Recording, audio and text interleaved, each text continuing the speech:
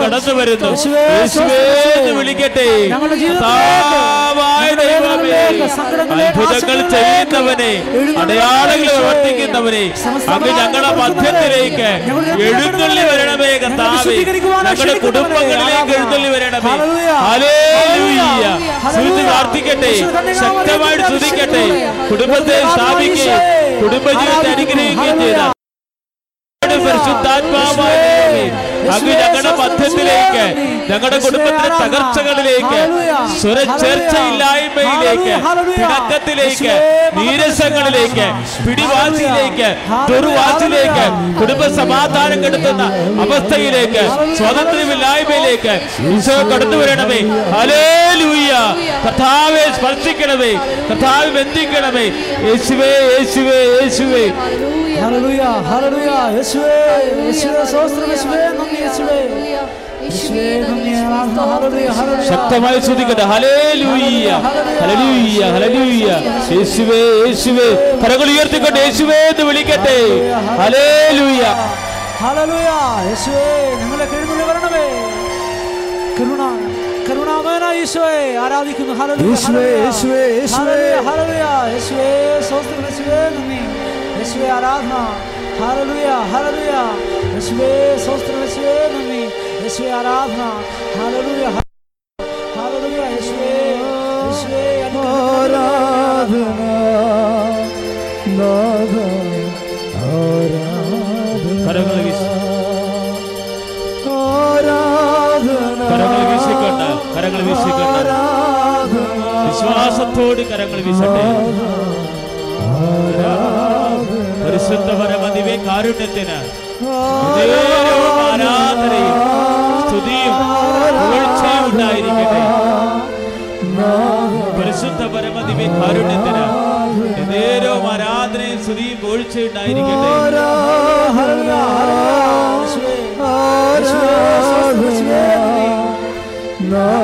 ആരാധിക്കുന്നു. ഹല്ലേലൂയ.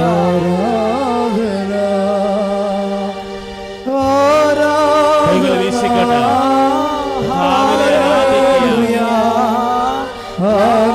ആരാധിക്കുക. നിറഞ്ഞ ദൈവസ്നേഹത്തോട് കരങ്ങൾ ഉയർത്തി വീശട്ടെ. പ്രത്യാശയോടുകൂടി കരങ്ങൾ വീശട്ടെ. ഇത് ജീവിക്കുന്ന കർത്താവാണ്. നിന്റെ കുടുംബത്തെ അനുഗ്രഹിക്കാൻ വന്ന ദൈവമാണ്. ഹല്ലേലൂയ. യേശുവേ, യേശുവേ. സ്തുതിക്കട്ടെ, ശക്തമായി സ്തുതിക്കട്ടെ. ഹല്ലേലൂയ, ഹല്ലേലൂയ, ഹല്ലേലൂയ, ഹല്ലേലൂയ. യേശുവേ, യേശുവേ, ആരാധന. അങ്ങേ ആരാധിക്കുന്നു. ഈശോയെ ഞങ്ങൾ ആരാധിക്കുന്നു. പരമകാരുണ്യവാനെ ആരാധിക്കുന്നു. ഹല്ലേലൂയ. മഹത്വം ഈശോയെ ആരാധന. യേശുവേ, യേശുവേ, യേശുവേ, യേശുവേ, യേശുവേ, യേശുവേ, യേശുവേ, യേശുവേ, ആരാധന. ഹല്ലേലൂയ, ഹല്ലേലൂയ. യേശുവേ, യേശുവേ, യേശുവേ, യേശുവേ. ഹല്ലേലൂയ, ഹല്ലേലൂയ, ഹല്ലേലൂയ, ഹല്ലേലൂയ, ഹല്ലേലൂയ, ഹല്ലേലൂയ, ഹല്ലേലൂയ, ഹല്ലേലൂയ, ഹല്ലേലൂയ. സ്വർഗ്ഗരാണി മാലാഖമാരുടെ റാണി, നിന്നിൽ നിന്നാഗതമായി മണ്ണിൽ രക്ഷകദീപം. എല്ലാവരും സ്വസ്തി സ്വർലോകരാണി മാലാഖമാരുടെ റാണി, നിന്നിൽ നിന്നാഗതമായി മണ്ണിൽ രക്ഷകദീപം. കരങ്ങൾ ഉയർത്തിക്കൊണ്ട് സ്തുതിക്കട്ടെ. ഹല്ലേലൂയ, ഹല്ലേലൂയ, ഹല്ലേലൂയ. യേശുവേ, സ്തോത്രം. യേശുവേ, ഹല്ലേലൂയ. കർത്താവേ, സമർപ്പിച്ച് പ്രാർത്ഥിക്കുന്ന കർത്താവേ, കർത്താവേ, എല്ലാ കുടുംബങ്ങളെയും സമർപ്പിക്കുന്ന കർത്താവേ, ഇവിടെ നിയോഗങ്ങളെ സമർപ്പിക്കുന്ന കർത്താവേ, എന്റെ ഈശോയെ ധ്യാനിക്കുന്ന ബഹുമാനപ്പെട്ട ജോസഫിനെ സമർപ്പിച്ച് പ്രാർത്ഥിക്കുന്ന കർത്താവേ, അഭിഷേക വചനങ്ങളാൽ ശക്തിപ്പെടുത്തണമേ. കുടുംബങ്ങളെ ശക്തിപ്പെടുത്താൻ ദൈവിക ഇടപെടലുകൾ ഈ ആരാധനയിലൂടെ നൽകണമേ. ഹല്ലേലൂയ, ഹല്ലേലൂയ. യേശുവേ, യേശുവേ, യേശുവേ. കരുണയിൻ സാഗരമേ, ശോകം കൊടുമയിലേ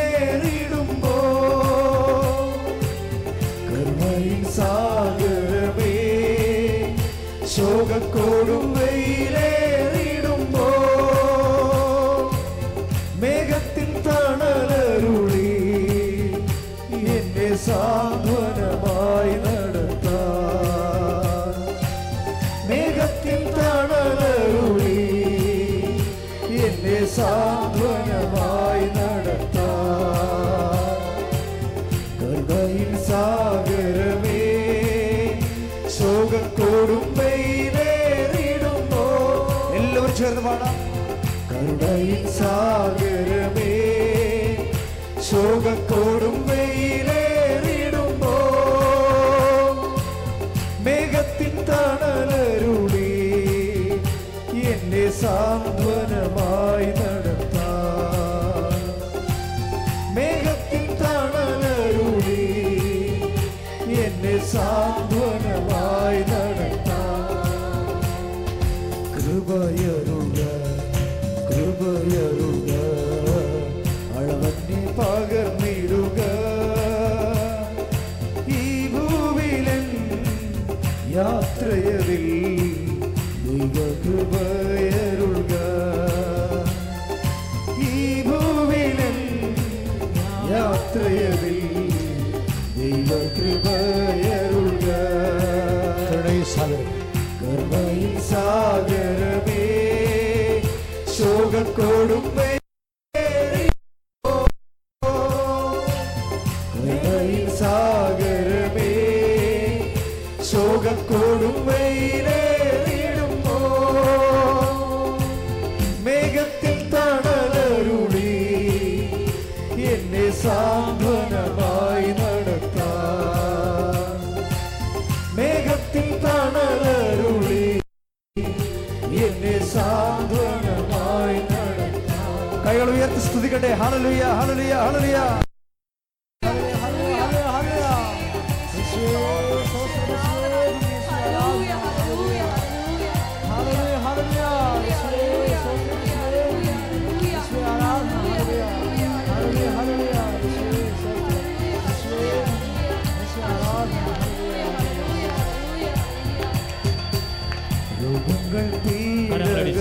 കൈയടിച്ചുകൊണ്ട് നിന്ന പരിഹാസമേറിടുമ്പോ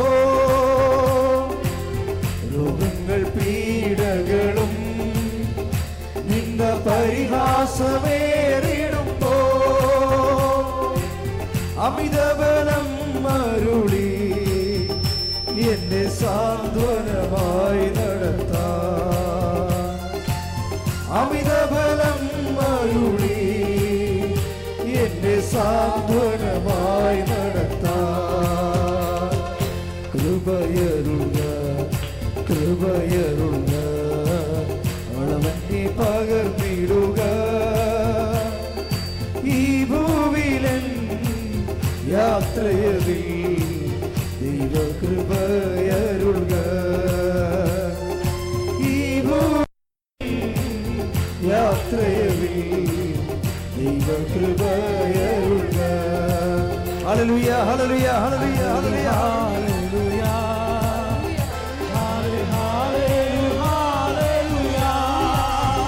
സ്തുതിക്കട്ടെ. ഹല്ലേലൂയ ഹല്ലേലൂയ യേശുവേ യേശുവേ ഹല ഹല ഹല ഹല ഹല ഹല ഹല ഹല ഹല്ലേലൂയ ഹല്ലേലൂയ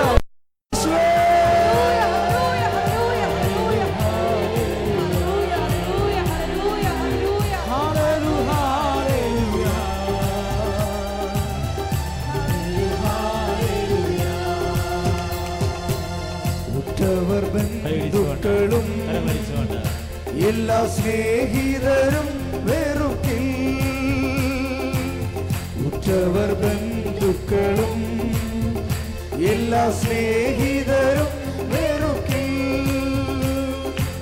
സ്നേഹത്തിനാഴമതിൽ ഞാനും നിമഗ്നനായി തീർന്നിടുമേ സ്നേഹത്തിനാഴമതിൽ ഞാനും നിമഗ്നനായി തീർന്നിടുമേ കരുണയിൻ സാഗരമേ ശോകം കൊടുമ്പയിലേറിടുമ്പോ കരുണയിൻ സാഗരമേ ശോകം കൊടുമ്പയിലേറിടുമ്പോ മേഘത്തിൻ തണലരുളി എന്റെ സാന്ത്വനമായി ബന്ധുക്കളും മേഘത്തിൻ തണലരുളി എന്റെ സാന്ത്വനമായി നടത്താൻ കൃപയരുക കൃപയരുക അളവന്നി പകർന്നിടുക ഈ ഭൂവിലൻ യാത്രയറിൽ ദൈവകൃപയരുക ഈ ഭൂവിലൻ യാത്രയറിൽ ദൈവകൃപയരുക ഉറ്റവർ ബന്ധുക്കളും എല്ലാ സ്നേഹിതരും വെറുക്കി ഉറ്റവർ ബന്ധുക്കളും എല്ലാ സ്നേഹിതരും വെറുക്കി സ്നേഹത്തിൻ ആഴമതിൽ ഞാനും നിമഗ്നരായി തീർന്നിടുമേ ബന്ധുക്കളും ഉറ്റവർ ബന്ധുക്കളും എല്ലാ സ്നേഹിതരും വെറുക്കി ഉറ്റവർ ബന്ധുക്കളും എല്ലാ സ്നേഹിതരും വെറുക്കി സ്നേഹത്തിൻ ആഴമതിൽ ഞാനും നിമഗ്നരായി തീർന്നിടുമേ സ്നേഹത്തിൻ ആഴമതിൽ ഞാനും നിമഗ്നരായി തീർന്നിടുമേ കൃപയരുക കൃപയരുക അളവന്നി പകർന്നിടുക ഈ ഭൂവിലൻ യാത്രയതിൽ ദൈവകൃപയരുക ഈ ഭൂവിലൻ യാത്രയതിൽ ദൈവകൃപയരുക ഈ ഭൂവിലൻ യാത്രയതിൽ ദൈവകൃപയരുക പരിശുദ്ധ പരമദിവ്യകാരുണ്യത്തിന് പരിശുദ്ധ പരമദിവ്യകാരുണ്യത്തിന് പരിശുദ്ധ പരമദിവ്യകാരുണ്യത്തിന് ഭക്തിയോടെ സന്തോഷത്തോടെ ഇരിക്കുക.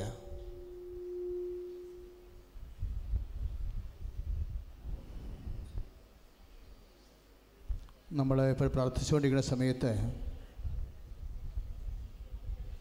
നടുവലിൻ്റെ 3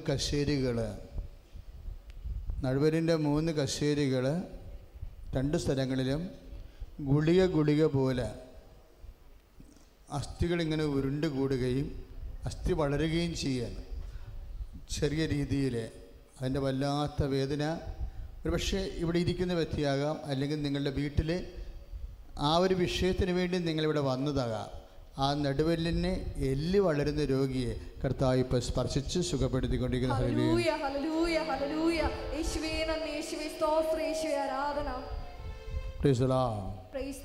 പ്രാർത്ഥികർത്താവായ ദൈവമേ, പരിശുദ്ധാത്മാവിനെ ധാരാളമായി നൽകണമേ. വിശ്വാസം മന്ദീഭവിച്ചവർക്ക് ആന്തരിക ബോധ്യം നൽകണമേ. കർത്താവേ, മറ്റ് വിശ്വാസങ്ങളിലുള്ള മക്കള് നിന്നെ ആശ്രയിച്ച് അങ്ങയുടെ വിശുദ്ധ മന്ദിരത്തില് എത്തപ്പെട്ടവരെ അവസാനത്തെ അഭയമായി അമ്മയിൽ ആശ്രയിക്കുന്നവരെ നീ കണ്ണുനീർ തുടച്ച് ആശ്വസിപ്പിച്ച് അവരെ പറഞ്ഞേക്കണമേ. സ്തുതിയുടെ ഹല്ലേലൂയ.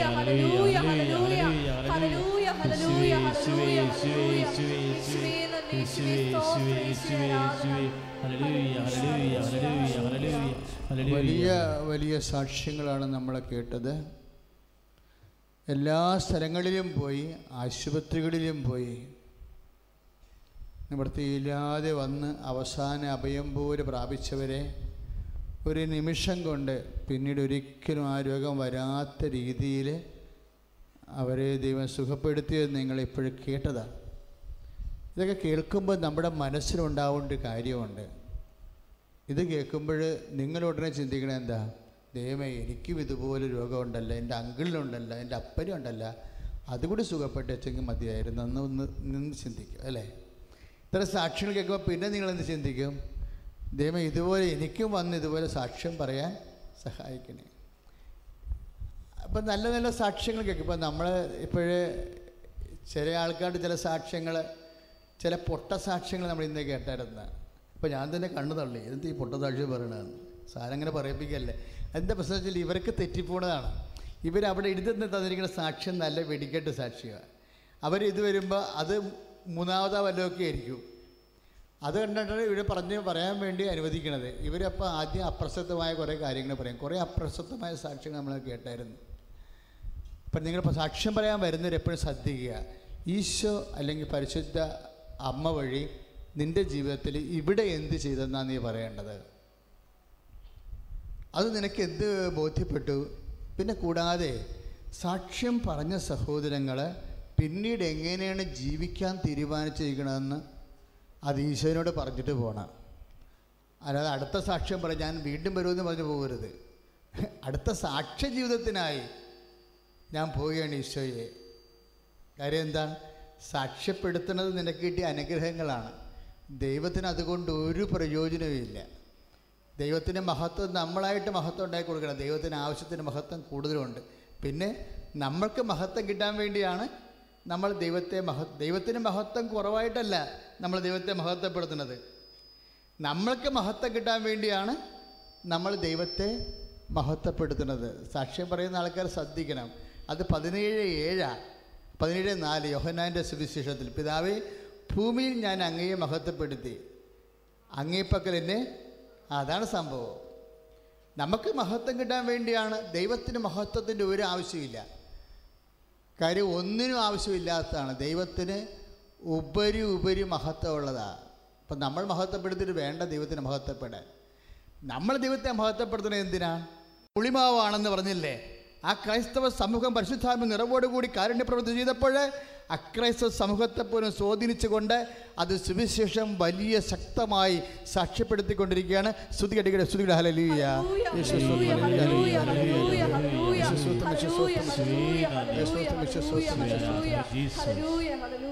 അവരങ്ങനെ ചെയ്യുമ്പോൾ അവരത് സൽപ്രവൃത്തി എന്ന് പറയും.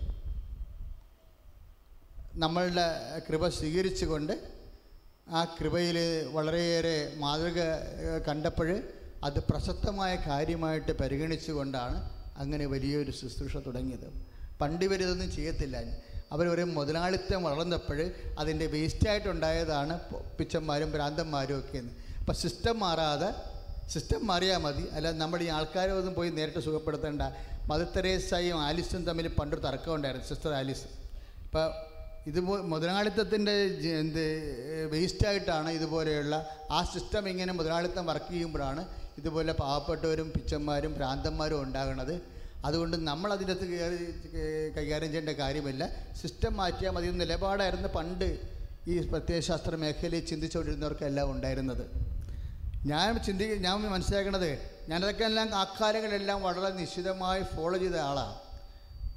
ഇക്കാലങ്ങളിൽ ഈ മനസ്സിൽ മാറ്റുമ്പോൾ സുവിശേഷം പുളിമാവ് പോലെ പൊതുസമൂഹത്തിൽ പ്രവർത്തിക്കാൻ തുടങ്ങിയിരിക്കുന്നു. അപ്പോൾ എന്താ, നമ്മളെ വചനം കേട്ടാൽ മതി. നമ്മളിലൂടെ ഒത്തിരി പേര് കർത്താവിൻ്റെ വചനം മറ്റു മനുഷ്യർ അറിഞ്ഞു കഴിയുമ്പോൾ അത് പിന്നീട് പകർത്തപ്പെടുമ്പോഴാണ് ശരിക്കും പറഞ്ഞാൽ സുവിശേഷം നമ്മൾ ഏകുമ്പോൾ വ്യത്യസ്തമായ രീതിയിലാണ്. അത് പൊതുസമൂഹത്തെ ക്രിസ്തീയ സമൂഹമായി അവിടെ ഉപവിപ്രവർത്തനങ്ങളെ മാറ്റിയെടുക്കുക, വർദ്ധിപ്പിച്ചെടുക്കുക, വീണ്ടും മനുഷ്യോചിതമായി ഒരു പൊതുസമൂഹം സുവിശേഷ വിഹിതമായി നിലവിൽ വരാൻ വേണ്ടി നമ്മുടെ സാക്ഷ്യങ്ങളെ നമ്മൾ സമർപ്പിക്കുക. അത് വലിയൊരു മുന്നേറ്റമാണ് കേരളത്തിൽ നടക്കുന്നത്. ശരിക്കും പറഞ്ഞാൽ ഏത് മേഖലയിലായാലും ശരി സുവിശേഷ മുന്നേറ്റമാണ് നടക്കുന്നത്. എല്ലാ മേഖലകളിലും സഭ എന്നും പൊതുസമൂഹത്തിന് വഴികാട്ടിയായിട്ടുണ്ട്. ഇവിടെ പൊതുസമൂഹത്തിന് ചികിത്സയില്ലാതെ അവർ വരണ്ടും മരിച്ചും അനാഥമായി പോയപ്പോൾ നമ്മൾ ആശുപത്രികൾ സ്ഥാപിച്ചിട്ട് അവിടെ നമ്മൾ രോഗികളെ പരിചരിച്ചു. പൊതുസമൂഹത്തിന് വിദ്യാഭ്യാസമില്ലാതെ വന്നപ്പോൾ നമ്മൾ വിദ്യാഭ്യാസ സ്ഥാപനങ്ങൾ സ്ഥാപിച്ചിട്ട് അക്രൈസ്തവർ കൂടി അതിനകത്തിട്ട് നമ്മളവരെ പഠിപ്പിച്ചു. ഇപ്പോഴും പൊതുസമൂഹത്തിന് കാരുണ്യമില്ലാതെ വന്നപ്പോൾ ക്രൈസ്തവ സഭ കാരുണ്യ കേന്ദ്രങ്ങൾ തുടങ്ങിയിട്ട് പൊതുസമൂഹത്തിലേക്ക് കാരുണ്യം കൊണ്ടുവന്ന് എല്ലാം സുവിശേഷം നന്ദി പറയുക. ഹല്ലേലൂയ ഹല്ലേലൂയ ഹല്ലേലൂയ ഹല്ലേലൂയ.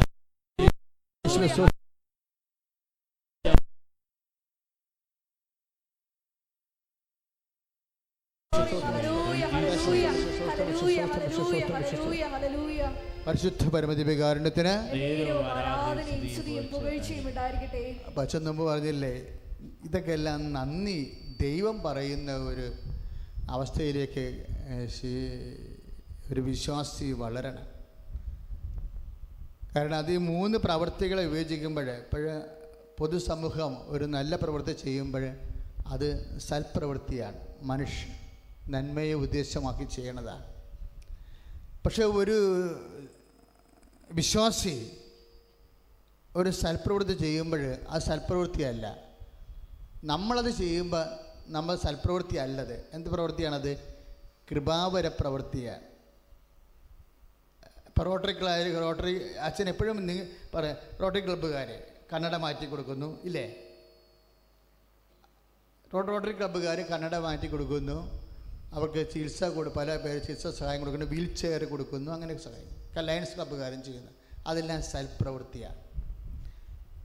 ക്രിസ്ത്യാനി ചിലപ്പോൾ അല്ലെങ്കിൽ വിശ്വാസി നമ്മൾ ചെയ്യുന്ന പ്രവൃത്തികൾ എന്താണ്? സൽപ്രവൃത്തിയല്ല. നമുക്ക് സൽപ്രവൃത്തി ചെയ്യാൻ ബാധ്യതയില്ല. നിങ്ങൾ ചെയ്യുകയും ചെയ്യരുത്. സൽപ്രവൃത്തി നിങ്ങൾ ചെയ്യരുത്. നിങ്ങൾ ചെയ്യേണ്ടത് എന്താണ്? കൃപാവര പ്രവൃത്തിയാണ് ചെയ്യേണ്ടത്. തമ്മിൽ മനസ്സിലാക്കിയെടുക്കണം, അല്ലെങ്കിൽ നിങ്ങൾക്ക് കെട്ടിവെച്ച കാശ് നഷ്ടപ്പെടും. ഈ സൽപ്രവൃത്തിയും കൃപാവര പ്രവൃത്തിയും തമ്മിലുള്ള വ്യത്യാസം എന്താണെന്ന് അറിയണം. സൽപ്രവൃത്തി മനുഷ്യ നന്മയെ ആശ്രയിച്ചുകൊണ്ട് മനുഷ്യന്മാർ ചെയ്യണതാണ്. കൃപാവര പ്രവൃത്തി എന്ന് പറയണത് എല്ലാവർക്കും ചെയ്യാൻ പറ്റത്തില്ല. കൃപാവര പ്രവൃത്തി ക്രിസ്ത്യാനിക്ക് മാത്രമേ ചെയ്യാൻ പറ്റത്തുള്ളൂ. അവൻ ജ്ഞാനസ്നാനപ്പെട്ടാലും ജ്ഞാനസ്നാനപ്പെട്ടില്ലേലും ക്രിസ്തുവിനെ രക്ഷകനായിട്ട് മനസ്സ് സൂക്ഷിക്കുന്ന എല്ലാവരും, അവർക്ക് മാത്രമേ കൃപാവര പ്രവൃത്തി ചെയ്യാൻ പറ്റത്തുള്ളൂ. അഥവാ അവർ മാത്രമേ കൃപാവര പ്രവൃത്തി ചെയ്തുകൊണ്ട് ഗുണമുള്ളൂ. എന്താണ് കൃപാവര പ്രവൃത്തി? ക്രിസ്തുവിൻ്റെ നാമത്തിൽ ചെയ്യുന്നതിനാണ് കൃപാവര പ്രവൃത്തി എന്ന് പറയുന്നത്. മുഖ്യമന്ത്രിക്ക് ക്രിസ്തുവിൻ്റെ നാമത്തിൽ ചെയ്യാൻ പറ്റുമോ? പറ്റത്തില്ല. അമൃതാനന്ദമയ്ക്ക് ക്രിസ്തുവിൻ്റെ നാമത്തിൽ ചെയ്യാൻ പറ്റുമോ? പറ്റത്തില്ല. ഒരു ക്രിസ്ത്യാനിക്ക് മാത്രമേ ക്രിസ്തുവിൻ്റെ നാമത്തിൽ ചെയ്യാൻ പറ്റത്തുള്ളൂ. അപ്പോൾ നമ്മളൊരു പ്രവൃത്തി ചെയ്യുമ്പോൾ, ഇപ്പം ഞാൻ കാരുണ്യ പ്രവൃത്തി വന്നു. ഇപ്പോൾ ഉടമ്പടിയിൽ എന്താ ഇത്രയും പവർ വരാൻ കാര്യം എന്താ? ഉടമ്പടി പവറാണ്. കാര്യം ലോകത്തിലെ ഏറ്റവും വലിയ ഉറപ്പായ പ്രാർത്ഥനയാണത്. അതായത് 4000 വർഷങ്ങളായിട്ട് ഉൽപ്പത്തി മുതൽ വെളിപാട് വരെ ദൈവം മനുഷ്യനെ കണ്ടുമുട്ടിയപ്പോഴെല്ലാം ദൈവം ഓരോരോ കാലഘട്ടത്തിൽ ഓരോരോ വിഷയങ്ങളിൽ എങ്ങനെയെല്ലാം ദൈവം ഇടപെട്ടിട്ടുണ്ടോ ആ മേഖലകളിലെല്ലാം സമഞ്ജസമായി സമ്മേളിപ്പിച്ചുകൊണ്ട് 6 നിബന്ധനകളായി മാറുകയാണ്. 3 പാപങ്ങൾ ഉപേക്ഷിക്കുക, അത് ദൈവം പറഞ്ഞ കാര്യമാണ്. ഉപവസിക്കുക, ആത്മവിശുദ്ധീകരണത്തിനും പ്രായശ്ചിത്തത്തിനും വേണ്ടി ദൈവം പറഞ്ഞ കാര്യമാണ്. അതുപോലെ തന്നെ ദൈവത്തിൻ്റെ വചനം വായിക്കുക, അത് ആത്മപുണ്യത്തിന് വേണ്ടി, ഹൃദയത്തിൻ്റെ ശക്തീകരണത്തിന് വേണ്ടി ദൈവം പറഞ്ഞ കാര്യങ്ങളാണ്. പിന്നെ പ്രേക്ഷിത പ്രവൃത്തി ഈശോ പറഞ്ഞ കാര്യമാണ്. കാരുണ്യ പ്രവൃത്തി ഈശോ പറഞ്ഞ കാര്യമാണ്, ഇല്ലേ? ഇങ്ങനെ ഇതെല്ലാം നമ്മൾ ഉടമ്പടിയിൽ കൃത്യമായി ചെയ്തു വരുമ്പോഴെന്ത് ചെയ്യും? സമ്പൂർണ്ണ ബൈബിള് നമ്മൾ നടപ്പിൽ വരുത്തുകയാണ്. അതെങ്ങനെ നടപ്പിൽ വരുത്തണത്? വരുത്തുമ്പോൾ ശ്രദ്ധിക്കണം. അതായത് നമ്മൾ ഈശോൻ്റെ നാമത്തിൽ ചെയ്യണം. അക്കൗണ്ട് ചെയ്യുമ്പോൾ ഈശോൻ്റെ പേരിലാക്കി കളയണം. അത് ഈശോൻ്റെ ഹെഡിങ്സ് ഈശോയുടെ പേരിലാക്കി കളയണം. എന്താ പ്രശ്നം വെച്ച് കഴിഞ്ഞാൽ, ഈശോയുടെ നാമത്തിൽ ചെയ്താൽ മാത്രമേ കൃപയുള്ള, അല്ലാത്തവർക്ക് നന്ദിയുണ്ട്. സാധാരണ മാനുഷികമായ രീതിയിൽ ഈശോയുടെ നാമത്തിൽ ചെയ്യുമ്പോഴാണ് കൃപയുണ്ടാകണത്. കൃപയെന്ന് പറയുന്നത് എന്താണ്? ദൈവത്തിൻ്റെ ശക്തിയാണ്. ആ കൃപയുടെ ഉദ്ദേശം എന്താണ്? നിത്യതയിലുള്ള ദൈവമഹത്വമാണ് കൃപ നമുക്ക് ലഭിക്കുമ്പോൾ ഉണ്ടാകുന്നത്. അത് ഈശോയുടെ നാമം ചെയ്യണത് എന്തുകൊണ്ടാണ്? ഈശോയുടെ നാമം ചെയ്യുമ്പോൾ, ഇപ്പം നോയമ്പ് കാലമാകുമ്പോൾ പരസ്നേഹത്തിൻ്റെയും പ്രായശ്ചിത്ത പ്രവർത്തനത്തിൻ്റെയും കാലഘട്ടമാണ്. നിങ്ങൾ ചിന്തിക്കണം, നോയമ്പ് തുടങ്ങിയിട്ട് 3 ഞായറാഴ്ചയായി.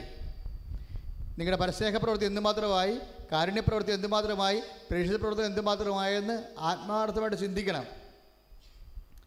കാര്യം ഇത് ആത്മാവിൻ്റെ ഒരു വസന്തകാലമാണ്. 3 ഞായറാഴ്ചയായിട്ട് ഇപ്പോഴും നമുക്കൊരു കുലുക്കമില്ല എന്നുണ്ടെങ്കിൽ വളരെ വളരെ ശ്രദ്ധിക്കണം, സൂക്ഷിക്കണം എന്ന് അച്ഛൻ്റെ അഭിപ്രായം. കാര്യം ഇന്നലെ വരെ ഉണ്ടായിരുന്ന ഒരു അച്ചടക്ക ഇല്ലായ്മ പോയിട്ട് ഇന്ന് മുതൽ കറക്റ്റ് ചെയ്യണം. ഇനി ചെയ്യുന്ന എല്ലാ പ്രവർത്തനങ്ങളും ഈശോയുടെ നാമത്തിൽ ചെയ്യണം. കൃപ വർദ്ധിക്കണം മക്കളെ, കൃപ വർദ്ധിക്കണം. ഇപ്പോൾ ഹെബ്രായർ 13:9 ഇല്ലേ, കൃപാവരങ്ങൾ കൊണ്ട് ഹൃദയത്തെ ശക്തിപ്പെടുത്താൻ പറയത്തില്ലേ? ഹെബ്രായർ 13:9 എന്താ പറയണത്? ഒന്ന് പറഞ്ഞ്. കൃപാവരങ്ങൾ കൊണ്ട് ഹൃദയത്തെ ശക്തിപ്പെടുത്താൻ. അപ്പൊ ഈ കൃപാവര പ്രവർത്തനം ചെയ്യണേ എന്തിനാ? കൃപാവര പ്രവർത്തനം ചെയ്യണേ എന്തിനാ? നമ്മളൊരു പ്രവർത്തനം ചെയ്യുന്ന ഇല്ലേ, ആ പ്രവർത്തനം ഈശോയുടെ നാമത്തിൽ ചെയ്യുമ്പോൾ എന്ത് പ്രവർത്തനമായി? അത് കൃപാവര പ്രവർത്തനമായി. ഈശോയുടെ നാമത്തിൽ ചെയ്യുമ്പോൾ നമുക്ക് എന്താ ലഭിക്കണത്? അപ്പം തന്നെ കൃപ അപ്ലോഡാവും. ഈശോൻ്റെ നാമം ചെയ്യുമ്പോൾ അപ്പം തന്നെ കൃപ അപ്ലോഡാകും. കൃപ എവിടെയാണ് ഇരിക്കണത്? കൃപ നമ്മുടെ ആത്മാവിലാണ് അപ്ലോഡ് ആകണത്. അത് പിന്നെ പോതില്ല. നമ്മളൊന്ന് ശ്രദ്ധിക്കണമെന്ന് മാത്രമേ ഉള്ളൂ. കാര്യം അത് ശക്തിയായത് കൊണ്ട് നമ്മൾ ശ്രദ്ധിച്ചില്ലെങ്കിൽ നിർവീര്യമാകും. കൃപയുടെ ഒരു കുഴപ്പം, നമ്മൾ ശ്രദ്ധിച്ചില്ല, അത് പോകത്തില്ല. നമ്മളായിട്ട് കളയരുത്. അച്ഛൻ മനസ്സിലായില്ല? ഇപ്പം ദുഃഖവെള്ളിയാഴ്ച വരെ കുടിക്കാതിരുന്നിട്ട് വലിയ ശനിയാഴ്ച പിശാചായിട്ട് വരുന്ന ചില പണ്ടാരങ്ങളില്ലേ വീടുകളിലെ, അവൻ്റെ കാര്യം പോക്കുക. കാര്യം അതായത് വെറുതെ വേഷമാണ്. നിങ്ങൾ പറഞ്ഞ് മനസ്സിലാക്കണം. നിങ്ങൾ തൻ്റെ അടി കൊണ്ടാൽ ശരി, പിശാച് ഇത് വേഷമാണെന്ന് ജോസഫ് അച്ഛൻ പറഞ്ഞിട്ടുണ്ടെന്ന് പറഞ്ഞു. ഇതെല്ലാം വേഷമാണ്.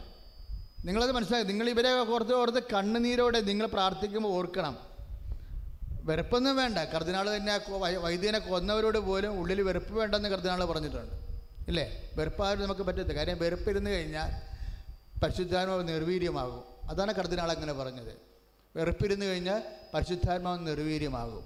എങ്ങനെ നിർവീര്യമാകും? എഫേസ്യർ 4:27 അനുസരിച്ചുകൊണ്ട് നിർവീര്യമാകും. പരിശുദ്ധാത്മാവിനെ നിങ്ങൾ നിർവീര്യമാക്കരുത്. Price the Lord. വേറെ അരൂപി വരുമ്പോഴാണ് ഡയലൂഷൻ. അതായത് പരിശുദ്ധാത്മാവിൻ്റെ കൂടെ വേറെ വെറുപ്പെന്ന് പറയുമ്പോൾ രോഗാരൂപി ദുഷ്ടാരൂപിയല്ലേ? വെറുപ്പെന്ന് പറയുമ്പോൾ ദുഷ്ടാരൂപിയല്ലേ വരണത്? കാര്യം എന്താണ്? യോഹന്നാൻ 10:10 അനുസരിച്ച് എന്താ പറയണത്? കൊല്ലാനും നശിപ്പിക്കാനുമാണ് കള്ളൻ വരണത്. യോഹന്നാൻ 10:10 എന്താ പറയണത്? ഒന്ന് പറഞ്ഞേ. കൊല്ലാനും നശിപ്പിക്കാനുമാണ് കള്ളൻ വരുന്നത്. അപ്പൊ കള്ളൻ്റെ അരൂപിയാണ് വെറുപ്പ് ഇല്ലേ? കള്ളൻ്റെ അരൂപിയാണ് വെറുപ്പ്. അത് വരുമ്പോൾ അത് നശിപ്പിക്കും. എന്തിനു നശിപ്പിക്കും? പരിശുദ്ധാരൂപിയെ നിർവീര്യമാക്കും. അതാണ് എഫേസ്യർ 4:27. ആത്മാവിനെ നിങ്ങൾ നിർവീര്യമാക്കരുത്. ദാറ്റ് മീൻസ് അതിൻ്റെ കൂടെയാണ് നിങ്ങൾ ഹെബ്രായർ 13:9 വായിക്കേണ്ടത്. കൃപാവരങ്ങൾ കൊണ്ട് ഹൃദയത്തെ ശക്തിപ്പെടുത്തുവിൻ. കൃപാവരങ്ങൾ എങ്ങനെ ഉണ്ടാക്കാമെന്നാണ് അച്ഛൻ പറഞ്ഞത്. എങ്ങനെ ഉണ്ടാക്കാൻ പറ്റും? നമ്മൾ ചെയ്യുന്ന സൽപ്രവൃത്തികൾ do it in the name of Jesus Christ. ഞാൻ എപ്പോഴും ഈശോൻ്റെ മുമ്പിൽ നിൽക്കുമ്പോഴേ, ഞാൻ ഒറ്റയ്ക്ക് മൈതാനത്ത് നിന്നാലും എൻ്റെ മനസ്സിൽ ഈശോ ഉണ്ടാവും. ഞാൻ പറഞ്ഞു, ഈശോ ചെയ്ത് ഭയങ്കരമായി പോയി. സന്തോഷം കൊണ്ട് ഓടാൻ തോന്നണം. എന്താ കാര്യം എന്നറിയാവോ? യേശുക്രിസ്തു വഴി കൃപയും സത്യവും യേശുക്രിസ്തു വഴി ഉണ്ടായിരുന്നില്ലേ? അത് കേട്ടാൽ നമ്മൾ തുള്ളിച്ചാടിപ്പോവും. ഇപ്പം യോഹന്നാൻ്റെ സുവിശേഷത്തിൽ എന്താണ് 1-ാം അധ്യായത്തിൽ പറയണത്? 1:17 കൃപയും സത്യവും യേശുക്രിസ്തു വഴി ഉണ്ടായി. ഒന്ന് പറഞ്ഞേ. കൃപയും സത്യവും യേശുക്രിസ്തു വഴി ഉണ്ടായി. കൃപയും സത്യവും യേശുക്രിസ്തു വഴി ഉണ്ടായി. അപ്പൊ കൃപ ഈശോ ഉണ്ടാക്കിയതാണ് ഇല്ലേ? കൃപയെന്ന് പറഞ്ഞാൽ എന്താ? അപ്പൻ്റെ പ്രസാദവാ. ആരുടെ? പിതാവായ ദൈവത്തിൻ്റെ പ്രസാദവാ. പിതാവായ ദൈവം എങ്ങനെയാണ് ഈശോയിൽ പ്രസാദിച്ചത്?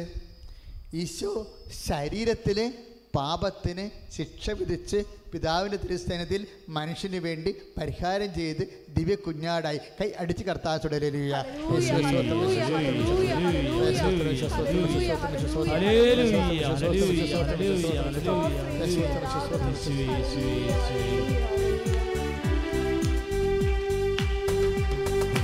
കുഞ്ഞാടേ ആത്മനാഥനെ അങ്ങേ ഞങ്ങൾ ആരാധിക്കുന്നു.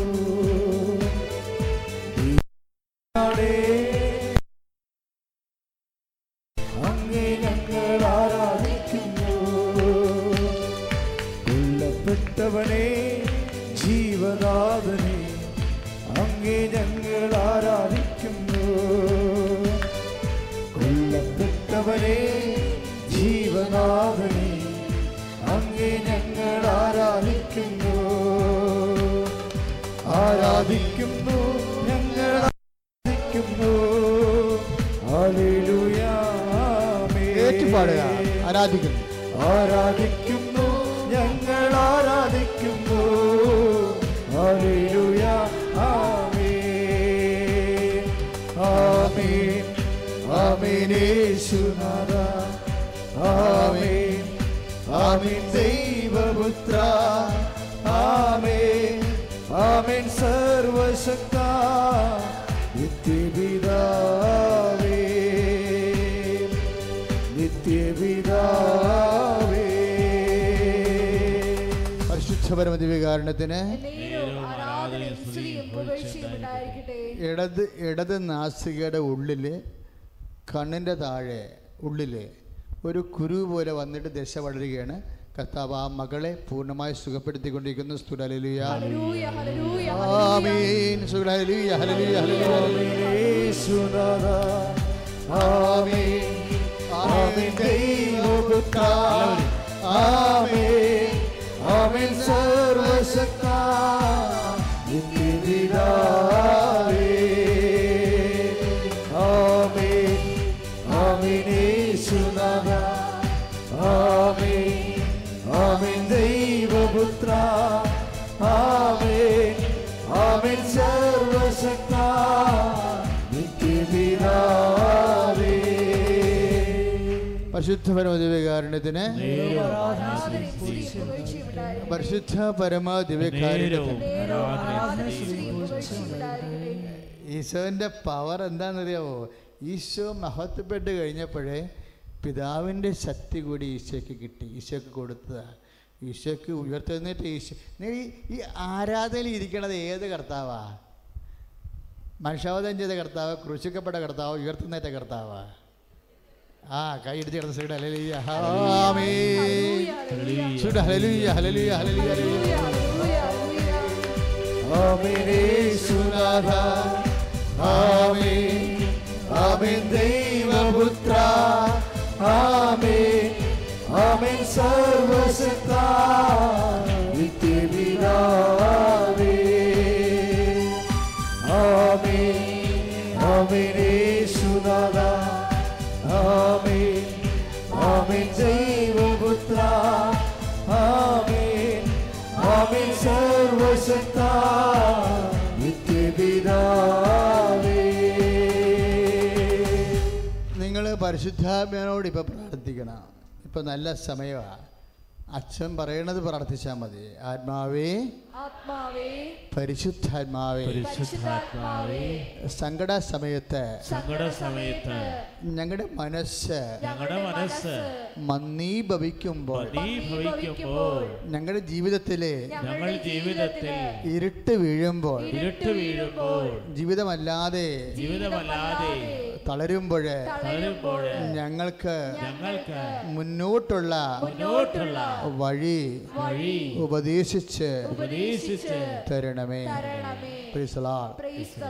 നോൻപ് കാലത്ത് നമ്മൾ എപ്പോഴും ചെയ്യേണ്ട ഒരു കാര്യമേ, ഈ നോൻപ് കാലത്ത് എന്തെങ്കിലും ചെയ്താൽ അതിൻ്റെ ഒരു ആംബിയറിലാണ് നമ്മൾ പിന്നീട് എല്ലാ ദിവസങ്ങളും ജീവിക്കുന്നത്. കാര്യം നല്ലവണ്ണം ഹാർവെസ്റ്റ് വിതക്കാനും കൊയ്യാനും പറ്റുന്ന നല്ല കാലാവസ്ഥയാണ് നോൻപ് കാലം.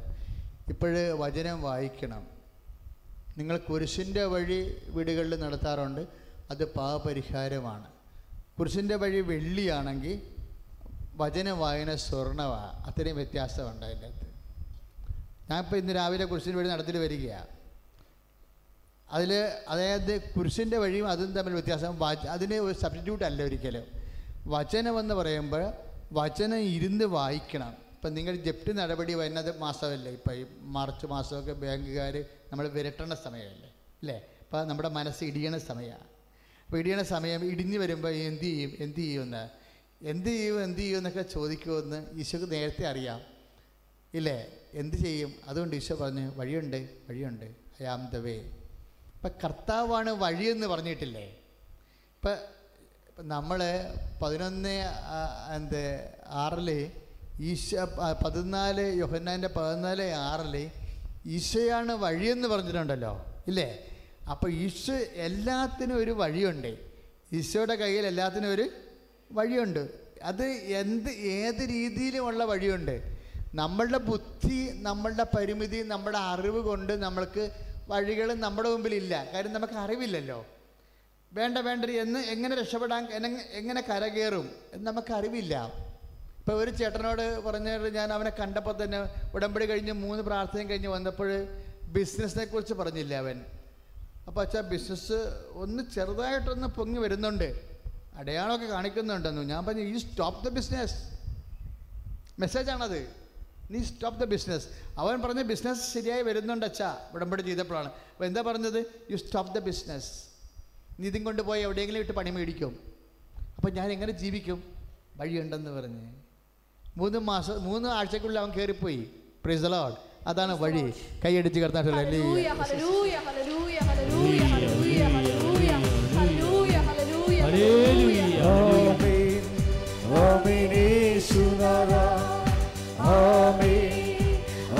ദൈവപുത്ര ആമേൻ ആമേൻ സർവശക്ത നിത്യപിതാവേ.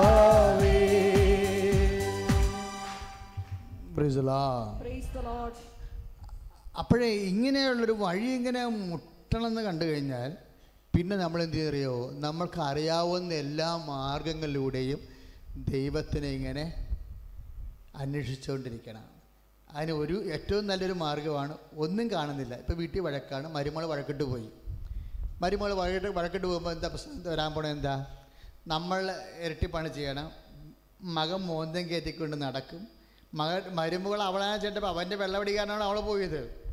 പക്ഷേ അവൾ പോയി കഴിയുമ്പോൾ അമ്മയെടുത്താണ് ഈ മകൻ വരണത്. എന്താണ്?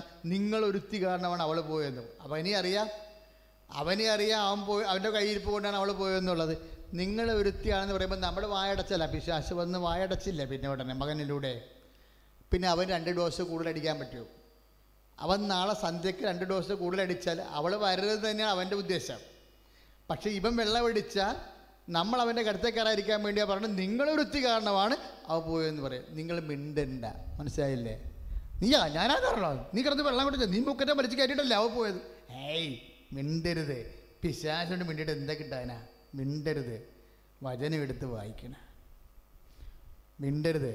എന്താ ഈ വിഷയങ്ങളെല്ലാം ഈശോ എപ്പോഴും അതായത് ഞാൻ നിങ്ങളുടെ ആദ്യം പറഞ്ഞില്ലേ ക്രൈസ്റ്റ് ആക്ഷൻ എന്ന് പറഞ്ഞ സംഭവം പറഞ്ഞില്ലേ? എന്ന് വെച്ച് കഴിഞ്ഞാൽ സൽപ്രവൃത്തിയുണ്ട്, കൃപാവര പ്രവൃത്തി എന്ന് പറഞ്ഞാൽ എന്താ? ആളിൻ്റെ പേരിൽ ചെയ്യണതിനാണ് കൃപാവര പ്രവൃത്തി. അതിനൊരു 70% മാർക്ക് കിട്ടും. കാര്യം നമ്മളുടെ കുറച്ച് ബലഹീനത തട്ടിക്കിഴിച്ച് കഴിഞ്ഞാൽ 100% മാർക്ക് കിട്ടേണ്ടതാണ്.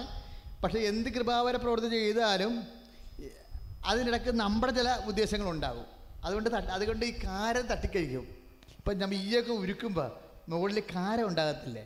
പൊന്ന് കൊടുക്കുമ്പോൾ മാറ്റം കിറ്റും പോകത്തില്ലേ? ഇപ്പോൾ ഏത് കൃപാവര പ്രവൃത്തി ആയാലും നമ്മുടെ താല്പര്യങ്ങൾ ഇത്തിരി കാണും അതിൻ്റെ അകത്ത്. എന്ത് ഈശോയുടെ നാമത്തിൽ പറഞ്ഞാലും നമ്മുടെ ഉള്ളിൽ മാനുഷികമായ കുറച്ച് കാര്യങ്ങൾ കാണും. അത് തട്ടിക്കഴിച്ച് കഴിഞ്ഞാൽ ബാക്കി 70% പോയിൻ്റ് 70% കൃപാവര പ്രവൃത്തിക്ക് നമുക്ക് റിട്ടേൺ ഉള്ളതാണ്. പക്ഷേ 100% കിട്ടുന്നൊരു പരിപാടിയുണ്ട്. അതാണ് ക്രൈസ്റ്റ് ആക്ഷൻ എന്ന് പറയുന്നത്. അത് ചെയ്ത പണിയാണ്. നോൻപ് കാലത്ത് എന്തെങ്കിലും മാർഗം ഉണ്ടെങ്കിൽ ഒരു ക്രൈസ്റ്റ് ആക്ഷനെങ്കിലും ചെയ്യണം. എന്താണ് ക്രിസ്തു പ്രവൃത്തി എന്ന് പറയുന്നത്? സൽപ്രവൃത്തി, കൃപാവര പ്രവൃത്തി. ഇപ്പം എന്താ പറഞ്ഞത്? മൂന്നാമത്തെ എന്താ? ക്രിസ്തു പ്രവൃത്തി. ക്രിസ്തു പ്രവൃത്തി എന്ന് പറയുന്നത് ക്രിസ്തുവിന് പകരം ചെയ്യണ പരിപാടിയാണ്. ക്രിസ്തു സൂപ്പർ. അല്ലെങ്കിൽ ഇത്രയുമുള്ള ആൾക്കാർ, എത്ര വേദസാക്ഷികൾ, എത്ര രക്തസാക്ഷികൾ, വേദസാക്ഷികളും രക്തസാക്ഷികളും പോട്ടെ. അതല്ലാതെ നമ്മളെപ്പോലെയുള്ള, ഞങ്ങളെപ്പോലെയുള്ള, നിങ്ങളെപ്പോലെ എത്രയോ പേര് ഈ ഒരാളിന് വേണ്ടി ജനകോടികൾ ജീവിക്കണില്ലേ? ഇല്ലേ? ഈ ആളിന് വേണ്ടി ജീവിക്കണില്ലേ? അതിനേക്കാൾ വലിയ സാക്ഷ്യമുണ്ടാ? അപ്പോൾ എന്തുകൊണ്ടാണ് ഇത്രയും മാഗ്നറ്റ് ആയിരിക്കണേ ക്രിസ്തു? എന്തുകൊണ്ടാണ്? അവൻ അതിനെ പോകുന്നവനും അവന് പകരക്കാരൻ വേറെ ഇല്ലാത്തത് കൊണ്ടും അവൻ ഒറ്റ രക്ഷകനായതുകൊണ്ടും ഏകരക്ഷകനായതുകൊണ്ടും ദൈവത്തിൻ്റെയും മനുഷ്യൻ്റെയും മുമ്പിലുള്ള ഏക മനുഷ്യൻ്റെ വഴിയായതുകൊണ്ടും അവന് പകരക്കാരില്ല. ക്രിസ്തു ഒരു സംഭവമാണ്. അതാണ് സമരക്കാർ ചോദിക്കണതേ. ക്രിസ്തു വരുമ്പോൾ ഇതൊക്കെ പറഞ്ഞു തരുമെന്ന് പറഞ്ഞിട്ടുണ്ട്. അപ്പോഴേ പറയും, മകളെ എന്നെ വിശ്വസിക്കുക, നിന്നോട് പറയുന്ന അവൻ തന്നെയാണ് ഞാൻ. അയ്യോ, എന്ത് വർത്തമാനാ! ഞാൻ അത് മുട്ടേ നിന്ന് മാത്രമേ നമുക്ക് വായിക്കാൻ പറ്റത്തുള്ളൂ. മകളെ, എന്നെ വിശ്വസിക്കുക, നിന്നോട് പറയുന്ന അവൻ തന്നെയാണ് ഞാനെന്ന്. ക്രിസ്തു, ദൈവത്തിൻ്റെ ക്രിസ്തു, എല്ലാത്തിനും പരിഹാരമായ ക്രിസ്തു, കാലങ്ങളുടെ കണ്ണുരൊപ്പണ ക്രിസ്തു, നിത്യതയ്ക്ക് നമ്മളെ മഹത്വപ്പെടുത്താൻ കാത്തു നിൽക്കുന്ന ഈശോ. അവൻ്റെ പേര് കേൾക്കുമ്പോൾ പിതാവിൻ്റെ മനസ്സ് ആത്മാവിൽ വസന്തം പോലെ പൂത്തൊലയുന്ന ക്രിസ്തുവിൻ്റെ നാമം. കർത്താവേ, നിൻ്റെ നാമത്തെ ഞങ്ങൾ പുകഴ്ത്തുന്നു. കർത്താവേ, നിൻ്റെ നാമത്തിൻ്റെ ഭക്തിക്ക് വേണ്ടി, പ്രചാരത്തിന് വേണ്ടി, മഹത്വത്തിന് വേണ്ടി ജീവിക്കാൻ പരിശുദ്ധാത്മാവിനെ അയക്കണമേ. സ്തുതിയുടെ ഹല്ലേലൂയ, ഹല്ലേലൂയ, ഹല്ലേലൂയ.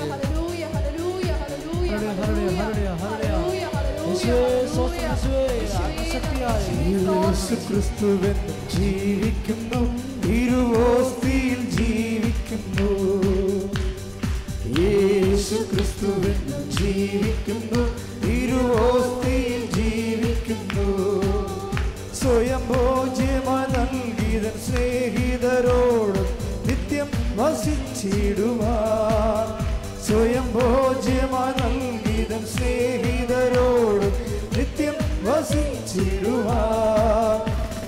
ഹല്ലേലൂയ, ജയം ഹല്ലേലൂയ, യേശു കർത്താവ് ജീവിക്കുന്നു. ഹല്ലേലൂയ, ജയം ഹല്ലേലൂയ, യേശു കർത്താവ് ജീവിക്കുന്നു. ഒരു മോതിരം കളഞ്ഞുപോയ മെസ്സേജാണ് വരണത്. എന്നുവെച്ചാൽ മോതിരം കളഞ്ഞു പോയതല്ല, വിശ്വസ്തത പോയെന്നതിൻ്റെ അർത്ഥം. ഒരു സ്വർണ്ണ മോതിരം കളഞ്ഞുപോയ മെസ്സേജാണ് ഇപ്പോൾ വരുന്നത്. മോതിരം കളഞ്ഞുപോയെന്നല്ല പരിശുദ്ധാത്മ പറയുന്നത്. അതൊരു അടയാളമായി ഭർത്താവിന് ഭാര്യയോടുള്ള വിശ്വസ്തത പോയെന്നാണ് പറയണത്. ഭാര്യയ്ക്ക് ഭർത്താവിനോടുള്ള വിശ്വസ്തത പോയി. എന്ത് വിശ്വസ്തത പോയെന്ന് എനിക്ക് തോന്നിയാലും എൻ്റെ മക്കളെ ഏകപക്ഷീയമായി അവളെ അല്ലെങ്കിൽ അവനെ ഹൃദയപൂർവ്വം ഈശോൻ്റെ നാമത്തിൽ സ്വീകരിക്കണം. സ്തുതിയുടെ ഹല്ലേലൂയ, യേശുവേ സ്തോത്രം.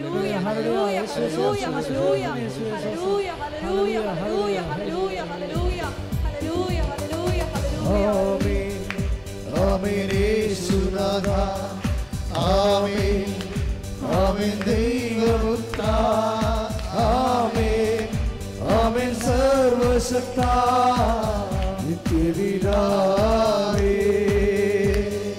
ആമേൻ, ആമേൻ യേശുനാഥ, ആമേൻ, ആമേൻ ദൈവപുത്ര, ആമേൻ, ആമേൻ സർവശക്ത നിത്യപിതാവേ. പരിശുദ്ധ പരമദിവ്യകാരുണ്യത്തിന് അതായത് ക്രിസ്തു പ്രവൃത്തികളെ കുറിച്ചാണ് ഇപ്പോഴും നമ്മൾ ധ്യാനാത്മകമായി ചർച്ച ചെയ്യണത്. എന്താണ് ക്രിസ്തു പ്രവർത്തനം?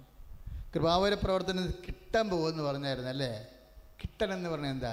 കേട്ടിട്ടുണ്ടോ? വാക്ക് കേട്ടിട്ടുണ്ടോ? കിട്ടൻ എന്ത് സംഭവം? ഉരുക്കുമ്പോൾ എന്തെങ്കിലും ഉരുക്കി കഴിയുമ്പോൾ, വെള്ളി ഉരുക്കുമ്പോൾ മോളി വന്ന് തങ്ങണ സാധനമാണ്. അത് വെള്ളിയല്ല, അതിൻ്റെ അഴുക്കും ചാരവും ഞാൻ കിട്ടൻ എന്ന് പറഞ്ഞു. ഈ കൃപാവര പ്രവർത്തിക്ക് കിട്ടനുണ്ടെന്നാണ് ഇപ്പോൾ പരിശുദ്ധാത്മ പറയുന്നത്. ഇതൊന്നും ഞാൻ ഇവിടുന്ന് പഠിച്ച കാര്യമല്ല, ഇപ്പോൾ പറഞ്ഞുകൊണ്ടിരിക്കുന്ന കാര്യം ഞാൻ അങ്ങോട്ട് തടഞ്ഞേ ഉള്ളൂ. കൃപാവര പ്രവൃത്തി കിട്ടനുണ്ടെന്ന്. എന്താ കാര്യം? ഈശോൻ്റെ നാമത്തിലാണ് നമ്മൾ ചെയ്യണമെന്നുണ്ടെങ്കിലും നമ്മുടെ ഒരു പേരിൻ്റെ മഹിമ അതിൻ്റെ അകത്തുണ്ട് ഇല്ലേ?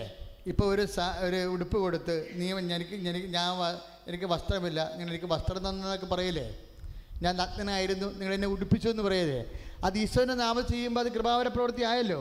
അപ്പോൾ ഈശോൻ്റെ നാമത്തിൽ ചെയ്യുമ്പോഴുള്ള കൃപാവര പ്രവൃത്തി ആയാലും ശരി, നമ്മൾ കൊടുത്ത വ്യക്തി നമുക്കറിയാവുന്ന ആളാണെങ്കിൽ നമ്മുടെ ഉള്ളിലുണ്ടാകും എന്തെങ്കിലും പ്രയോജനം. ഒന്നുമില്ലെങ്കിൽ ഒരു സ്നേഹമെങ്കിലും കിട്ടുമല്ല. അതാണ് കിട്ടനെന്ന് പറയണത്. മനസ്സിലായ? കൃപാവര പ്രവൃത്തിയിലും ചിലപ്പോൾ കിട്ടനുണ്ടാവും. അപ്പോഴതിൻ്റെ കൗണ്ട് കുറഞ്ഞു വരും, അത് 70% മാറും. പക്ഷേ ക്രൈസ്താക്ഷൻ നമ്മുടെ സംഭവത്തിൽ കിട്ടണില്ല. അത് 100 നമുക്ക് കിട്ടും. എന്താ 100 എന്ന് പറഞ്ഞു കഴിഞ്ഞാൽ, ഇപ്പോൾ ഒരു കന്യാസ്ത്രീയാണ് ഇപ്പോൾ അവരുടെ അനുഭവങ്ങളാണ് ഇപ്പോൾ ഈ ദിവസങ്ങളൊക്കെ ഞാൻ പറയണത്. കാര്യം അവർ 3 ഉടമ്പടി പ്രാർത്ഥനയുടെ 3 പ്രാർത്ഥനയും കഴിഞ്ഞു. തിരുവനന്തപുരത്തുനിന്ന് ഇവിടെ കൃത്യമായിട്ട് വന്നു, പ്രാർത്ഥന കൂടി പോയി. 3 പ്രാർത്ഥനയും കഴിഞ്ഞ് തപസ്സും കഴിഞ്ഞപ്പോൾ ഈ പേപ്പറെല്ലാം, അതായത് ഉടമ്പടി പ്രാർത്ഥനയുടെയും അതാത് മാസം വാങ്ങിച്ച് പ്രേക്ഷിത പ്രവർത്തനം ചെയ്ത പത്രത്തിൻ്റെ സീലുള്ള കാർഡ് 3 എണ്ണം, പിന്നെ തപസ്സിൻ്റെ ബാഡ്ജും വെച്ചുകൊണ്ട് മാനേജർ അലോഷ്യസ് പറഞ്ഞ് കന്യാസ്ത്രീ ഒന്ന് കാണാൻ പറയുന്നുണ്ട്, ഇത്രയും കാര്യങ്ങൾ ചെയ്തതാണ്, ഇനിയും തിരുവനന്തപുരത്ത് പോയിട്ട് ഇനി തിരിച്ചു വന്ന് കാണാൻ പറ്റത്തില്ല. ഞാൻ സാരമില്ല, കന്യാസ്ത്രീനെ വിളിക്കാൻ പറഞ്ഞ് 5 മിനിറ്റ് കൊടുക്കാം. ആ കന്യാസ്ത്രീ വന്നിരുന്ന് എൻ്റെ മുറി വന്നിരുന്നതേ ഉള്ളൂ. സിസ്റ്റർ ഒരു വിശ്വാസ പ്രമാണം ചെല്ലാൻ പറഞ്ഞു. വിശ്വാസ പ്രമാണം ചൊല്ലി തുടങ്ങിയപ്പോൾ തന്നെ ഒരു പ്രായമുള്ള അച്ഛൻ, ഭയങ്കര പ്രായമുള്ള അച്ഛൻ സങ്കടത്തോടെ ഇരിക്കണം. നമ്മൾ കന്യാസ്ത്രീ അച്ഛൻ്റെ ശാപം. ഒരു പ്രായമുള്ള അച്ഛനെ നിങ്ങൾ ആരായാലും കുടുംബത്തെ വേദനിപ്പിച്ച് കേട്ടുണ്ട്. അപ്പോൾ കന്യാസ്ത്രീ പറഞ്ഞ് ഇനി പരിഹാരമില്ല അച്ഛാന്ന് പറഞ്ഞു. ഞാൻ പറഞ്ഞ് പരിഹാരം ഇല്ലെങ്കിൽ ഈശോ അത് പറയത്തില്ലല്ല. ഞാൻ പറഞ്ഞു എന്താ സംഭവം? എൻ്റെ ചേച്ചി ചെയ്ത പരിപാടിയാണ്. ഇപ്പോൾ അവർ വേറെ ജാതി കെട്ടിപ്പോയിരിക്കുക. ഈ അച്ഛനെ ഒത്തിരി വേദനിപ്പിച്ചിട്ടുണ്ട്. ഞങ്ങൾ പല പ്രാവശ്യം പറഞ്ഞിട്ടുണ്ട് അച്ഛന് കണ്ണീരുണ്ടാവും. ഇപ്പം കർത്താവ് അത് കാണിച്ച്. എൻ്റെ മക്കളെ, നമ്മൾ ജീവിക്കുന്നത് ഈശോൻ്റെ കൂടെയാണ്. അതായത് ഈ കന്യാസ്ത്രീ ഈ വിഷയം ഈശോയോട് ചോദിച്ചുകൊണ്ടാണല്ല നമ്മളെ ഇങ്ങനെ ചില റെക്ടിഫിക്കേഷൻ. അതായത് നമ്മൾ എന്ത് പറഞ്ഞാലും ഈ കടങ്ങൾ എപ്പോഴും കടമായിട്ട് തന്നെ നിൽക്കുകയാണ്. ശരിക്കും അവർ ചിതച്ചും പോയ കാര്യങ്ങളാണ്. ആ അച്ഛൻ കഴിഞ്ഞ ആഴ്ച മരിച്ചു, അതാണ് കുഴപ്പമായിപ്പോയത്. ഇനിയിപ്പോൾ സോറി പോലും പറയാൻ പറ്റാത്ത രീതിയിൽ അയാളും പോയി. അപ്പോൾ ഇനി എന്ത് ചെയ്യുന്നു? ഞാൻ പറഞ്ഞു നിങ്ങൾ ഏറ്റെടുത്താൽ മതി. ചേച്ചി ചെയ്ത കുഴപ്പമല്ലേ, എന്ത് കുഴപ്പമായിക്കോട്ടെ, ആ കുഴപ്പം ഇനി നിങ്ങളെ, ആ അച്ഛനും മരിച്ച് ചേച്ചി കെട്ടി അതിനേക്കാൾ വലിയ പാപം ചെയ്താണ് ഇപ്പോൾ ജീവിക്കുന്നത്. അവർക്ക് ഇനി വിശ്വാസ പ്രമാണം ചെല്ലാനുള്ള യോഗ്യത പോലും ഇല്ല അവർക്ക്. പിന്നെ എന്ത് ചോദിച്ചാൽ നിങ്ങൾ ഏറ്റെടുക്കണം. ചേച്ചി ചെയ്ത കാര്യത്തിന് ഇവരിപ്പോൾ ഏറ്റെടുക്കാൻ പറഞ്ഞിരിക്കുകയാണ്. എന്തിനാണ്? അതാണ് ക്രൈസ്റ്റ് ആക്ഷൻ എന്ന് പറയണത്. അതായത് നമ്മൾക്ക് നേരിട്ട് ഉത്തരവാദിത്വം ഇല്ല. കുടുംബത്തിൻ്റെ പൊതുവായിട്ടുള്ള രക്ഷയ്ക്ക് വേണ്ടി കുടുംബത്തിൽ ചെയ്തിട്ടുള്ള ആൾക്കാരുടെ പാപങ്ങളെ നമ്മൾ അവരുടെ കൂടെ നമ്മൾ എണ്ണപ്പെടും. ചേച്ചിയുടെ ഇപ്പം ചേച്ചിയാണ് ഈ പരിഹാരം ചെയ്യേണ്ടത് അല്ലേ? ഇപ്പം ചെയ്യാൻ പോണത് ആരാണ്? കന്യാസ്ത്രീയാണ് ചെയ്യാൻ പോണത്. അപ്പം ചേച്ചിയുടെ കൂടെ കന്യാസ്ത്രീ എണ്ണപ്പെട്ട് പാപം ചെയ്ത് പരിഹാരം ചെയ്യുമ്പോൾ എണ്ണപ്പെടുകയില്ല. ഇപ്പം ഈശ്വരനെക്കുറിച്ച് എന്താ പറയണത്? അവൻ പാപിയുടെ കൂടെ എണ്ണപ്പെട്ടു. Price the Lord. അവൻ പാപി 12, അതായത് 53:12, ഐശയ്യ 53:12, അവൻ പാപികളുടെ കൂടെ എണ്ണപ്പെട്ടു. ഇപ്പം ചേച്ചിയുടെ കൂടെ എണ്ണപ്പെട്ടില്ലേ? ഇപ്പം സിസ്റ്റർ ആയും ഇതിനെക്കുറിച്ച് ആകാശഭൂമി അറിയാൻ പാടില്ലാത്ത ആളാണ്. അപ്പം ചില സമയത്ത് ചില ആൾക്കാർ ചെയ്ത അപരാധങ്ങൾ നമ്മൾ ചിലപ്പോൾ എണ്ണപ്പെടും. ഇപ്പം നിങ്ങൾ ചിലപ്പോൾ നിങ്ങളുടെ അപ്പന്മാരെ നിങ്ങൾ ചില സമയത്ത് തോന്നിയ ദിവസം പറയല്ലേ? എന്താ പറയണത്? അപ്പനിങ്ങനെ കുടിച്ച് കൂത്താടി നടന്നിട്ടല്ലേ ഞങ്ങൾക്ക് ഗതികേട് വന്നത്. അപ്പൻ ചെയ്ത പാപമല്ലേ ഇപ്പം ഞങ്ങൾ അനുഭവിക്കണത്. പല കുടുംബങ്ങളും അങ്ങനെയല്ല. പല കുടുംബങ്ങളും അനുഭവിക്കണത് എന്താണ്? അപ്പനോ ആങ്ങളമാരോ ചെയ്ത പാപത്തിൻ്റെ പരിഹാരമാണ് നമ്മൾ അനുഭവിക്കുന്നത്. പക്ഷേ നമ്മളെങ്ങനെ അനുഭവിക്കണത്? അത് അച്ഛൻ പറഞ്ഞ മനസ്സിലായ എൻ്റെ മക്കൾക്ക്? നമ്മുടെ കുടുംബത്തിലൊക്കെ നമ്മൾ അനുഭവിക്കണം. അപ്പം മുക്കുടിയനായിരുന്നു. അപ്പൻ ചെയ്ത ചില അപരാധത്തിനും തെറ്റിൻ്റെയും അന്നത്തെ നമുക്ക് വസ്തുവൊക്കെ ഉണ്ടായിരുന്ന ആൾക്കാരാണ് നമ്മൾ. അപ്പം കുടിയനായ കാരണം പെട്ട വിലക്ക് വഴിയെ പോണവന് പിടിച്ചു കൊടുത്ത് ഇന്ന് ആ സ്ഥലത്തിനൊക്കെ കോടികൾ വിലയാണ്. ആ സ്ഥലത്തിലൊക്കെ ആൾക്കാർ വലിയ വീടൊക്കെ വെച്ച് വാടക കൊടുക്കുമ്പോൾ നമ്മളതിൻ്റെ ബാക്കി കൂടി പോകുമ്പോൾ നമുക്കിങ്ങനെ വിഷമം വരും. എന്താ കാര്യം? എൻ്റെ അപ്പൻ്റെ പോക്കരത്തിലം കൊണ്ട് വന്ന് പെട്ടതാണ്. ശപിക്കപ്പെട്ട ആത്മാവ് ഒടുങ്ങിപ്പോട്ടെന്ന് പറയും. മനസ്സിലായില്ലേ? നമുക്ക് ശാപം വരും. നമുക്ക് കാര്യം നമ്മളിന്ന് അനുഭവിക്കുന്ന പല സങ്കടങ്ങളുടെയും കാരണം നമുക്ക് മുമ്പേ പോയി ആൾക്കാർ ചെയ്ത ബുദ്ധിമോശങ്ങളാണ്. അന്ന് ആ സ്ഥലം വെച്ച് നീട്ടിക്കൊണ്ട് വീട്ടിൽ വന്നതാണ്. തട്ടിക്കളഞ്ഞ് ചുമ്മാ 100-50 രൂപക്ക് തർക്കത്തിന് തട്ടിക്കളഞ്ഞതല്ലേ. ആ സ്ഥലത്തിലൊക്കെ ഇന്ന് എന്ത് വിലയാണ്? വല്ല ബുദ്ധിയുണ്ടാ? വല്ല ബോധമുണ്ടാ? ബോധമില്ലാത്തവന്മാരുടെ കുടുംബത്തിലാണ് കെട്ടിക്കയറി വന്നത് എന്നൊക്കെ പറഞ്ഞ് നമ്മൾ മരിച്ചു പോയവരെ അല്ലെങ്കിൽ തെറ്റ് ചെയ്തു പോയ ആൾക്കാരെ പെയ്തും പെറുക്കിയും നടക്കും. Stop this business. ഇത് അവസാനിപ്പിക്കാൻ പറഞ്ഞിരിക്കുകയാണ്. എന്താ കാര്യം എന്നറിയാവോ? അവൻ തർക്കിക്കുകയോ ബഹളം വെക്കുകയോ ഇല്ല. Praise the Lord. കർത്താവിൻ്റെ വചനമാണ് 53:7.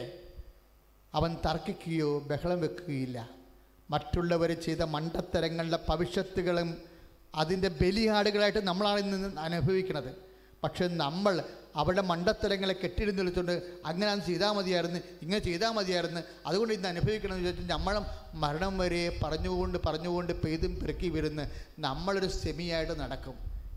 ഈശോ എന്താ പറഞ്ഞത്? ഇത് ഈശോൻ്റെ പേരിലാക്കി കളയണം. എന്നിട്ട് ഈശോൻ്റെയൊക്കെ നമ്മൾ എടുക്കും. മനസ്സിലായില്ലേ? ഈശോൻ്റെ പേരിലാക്കണം. അതായത് ഈ വിഷയം ഇനി തർക്കിക്കരുത്. ചിലപ്പോൾ നിൻ്റെ അപ്പം ചെയ്ത ഒരു തെറ്റാണ് നീ ഇന്ന് അനുഭവിക്കുന്നത് മുഴുവനും, അല്ലെങ്കിൽ നിൻ്റെ അമ്മ ചെയ്ത ഒരു തെറ്റാണ്. സാമ്പത്തികമായി തെറ്റാകാം, തെറ്റായ തീരുമാനമാകാം, എന്തുമായിക്കോട്ടെ. അങ്ങനെ ചെയ്ത തെറ്റിൻ്റെ ഭവിഷ്യത്ത് അനുഭവിക്കുമ്പോൾ മറ്റുള്ള വ്യക്തികളെ നമ്മളെപ്പോഴും മനസ്സിൽ പുച്ഛത്തോടെയും വൈരാഗ്യത്തോടെയും തർക്കത്തോടെയും ഇടിച്ചും താത്തിയും പിച്ചും പേയും പറഞ്ഞ് എപ്പോഴും ഇങ്ങനെ എത്ര ധ്യാനം കൂടിയാലും എന്തെങ്കിലും സാമ്പത്തിക നഷ്ടമോ കുടുംബത്തിന് ഞെരുക്കം ഉണ്ടാകുമ്പോൾ അതിൻ്റെ ഉത്തരവാദികളെയും മാപ്പസാക്ഷികളെയും കണ്ടെത്തിക്കൊണ്ട് അവരെക്കുറിച്ച് എപ്പോഴും ഇങ്ങനെ തിന്മയും പറഞ്ഞു നടക്കും. ഇന്ന് മുതൽ നോൻപ് കാലത്ത് നീ എത്ര ക്യാബേജ് കഴിച്ചാലും രക്ഷയില്ല. കാര്യം എന്താണ്? നീ കർത്താവിൻ്റെ അവൻ കൊല്ലാൻ കൊണ്ടുപോകുന്ന കുഞ്ഞാടിനെ പോലെ മൗനനായിരുന്നെന്ന് പറഞ്ഞ പോലെ, അവൻ തർക്കിച്ചില്ലേ ബഹളമുണ്ടാക്കില്ലെന്ന് പറഞ്ഞ പോലെ, നമ്മൾ അനുഭവിക്കുന്ന ഭവിഷ്യത്തുകളെയും കുരിശിനെയും മുൾക്കിരീടത്തിനെയും അത് കർത്താവിൻ്റെ കൂടെ കൂട്ടിവെക്കുമ്പോൾ we will be counted with Jesus. നമ്മൾ കർത്താവിൻ്റെ കൂടെ എണ്ണപ്പെടും. ദൈവവേദനയിലെ ക്രൈസ്റ്റ് ആക്ഷൻ എന്ന് പറഞ്ഞാൽ എന്താ? കർത്താവിൻ്റെ കൂടെ ഒരു ഛേദവുമില്ലാതെ ഒന്നും കിട്ടാതെ നഷ്ടവും മാനക്കേടും മാത്രം കിട്ടുമെങ്കിലും ആ നഷ്ടവും മാനക്കേടും യേശുക്രിസ്തു നാമത്തെ ഏറ്റെടുത്ത് മിണ്ടാണ്ടിരിക്കുമ്പോഴേ നമ്മൾ കർത്താവായി മാറുന്നു. Bear with Jesus. കൈയടിക്കുക. ഹല്ലേലൂയ. യേശു സ്തോത്രം. ഹല്ലേലൂയ ഹല്ലേലൂയ ഹല്ലേലൂയ ഹല്ലേലൂയ ഹല്ലേലൂയ ഹല്ലേലൂയ ഹല്ലേലൂയ ഹല്ലേലൂയ. യേശുവേ നന്ദി, യേശുവേ സ്തോത്രം, യേശുവേ ആരാധന. കർത്താവിന്റെ കരബലം പൂർണ്ണമായി വെളിപ്പെടും, അത്ഭുതങ്ങൾ സംഭവിക്കട്ടെ. കർത്താവിന്റെ കരബലം പൂർണ്ണമായി വെളിപ്പെടും, അടയാളങ്ങൾ സംഭവിക്കട്ടെ. കർത്താവിന്റെ കരബലം പൂർണ്ണമായി വെളിപ്പെടും, അത്ഭുതങ്ങൾ സംഭവിക്കട്ടെ. കർത്താവിന്റെ കരബലം പൂർണ്ണമായി വെളിപ്പെടും, അടയാളങ്ങൾ സംഭവിക്കട്ടെ. കുരിശിൽ കിടക്കുന്ന ഇപ്പം കണ്ട കാഴ്ച, കുരിശിൽ കിടക്കുന്ന കർത്താവിൻ്റെ കഴുത്ത് താടി വരെ ഇങ്ങനെ കറുത്ത നിറമായിരിക്കുന്നെന്നാണ് പറയണത്.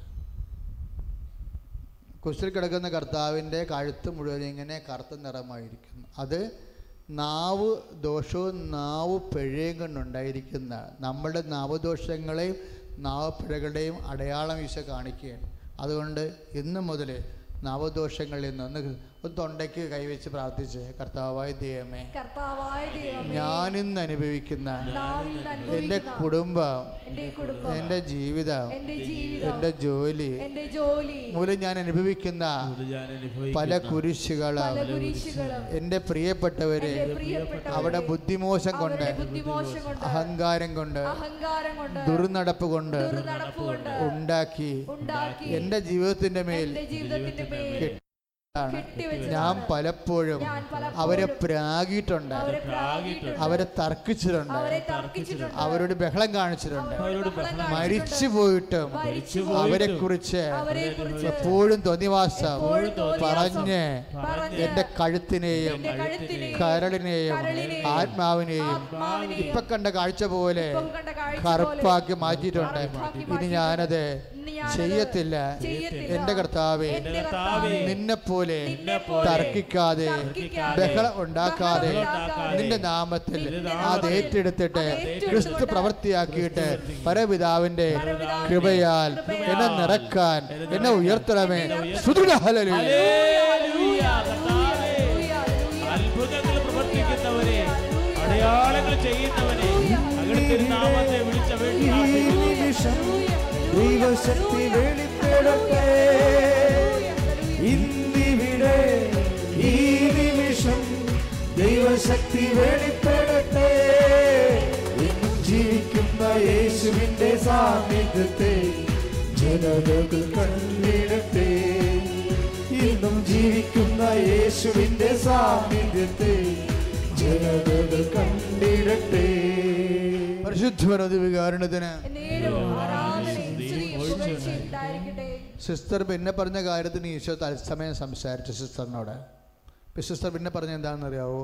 എനിക്ക് ടീച്ചിങ് പോസ്റ്റ് വെറുപ്പാ, ഞാൻ പഠിപ്പിക്കുന്ന ആളാണ്, 15 കൊല്ലം പഠിപ്പിച്ചു, ഇപ്പം അടുത്തു, എനിക്ക് പണി വിട്ട് ഞാൻ പോകാൻ പോവുകയാണ്, വലിയ പത്രനോട് പറയാൻ പോവുകയാണ്, പറഞ്ഞിട്ട് ഞാനിതിൽ നിന്ന് പിന്തിരിയാൻ പോവുകയാണെന്ന് പറഞ്ഞു. അത് എനിക്കിഷ്ടമില്ല എന്ന് സിസ്റ്റർ പറഞ്ഞപ്പോൾ ഉടനെ ഈശോ പറഞ്ഞു, അവളോട് പറയണം എനിക്കും ഇഷ്ടമില്ലാത്ത ജോലിയാണ് ഞാൻ ചെയ്തതെന്ന്.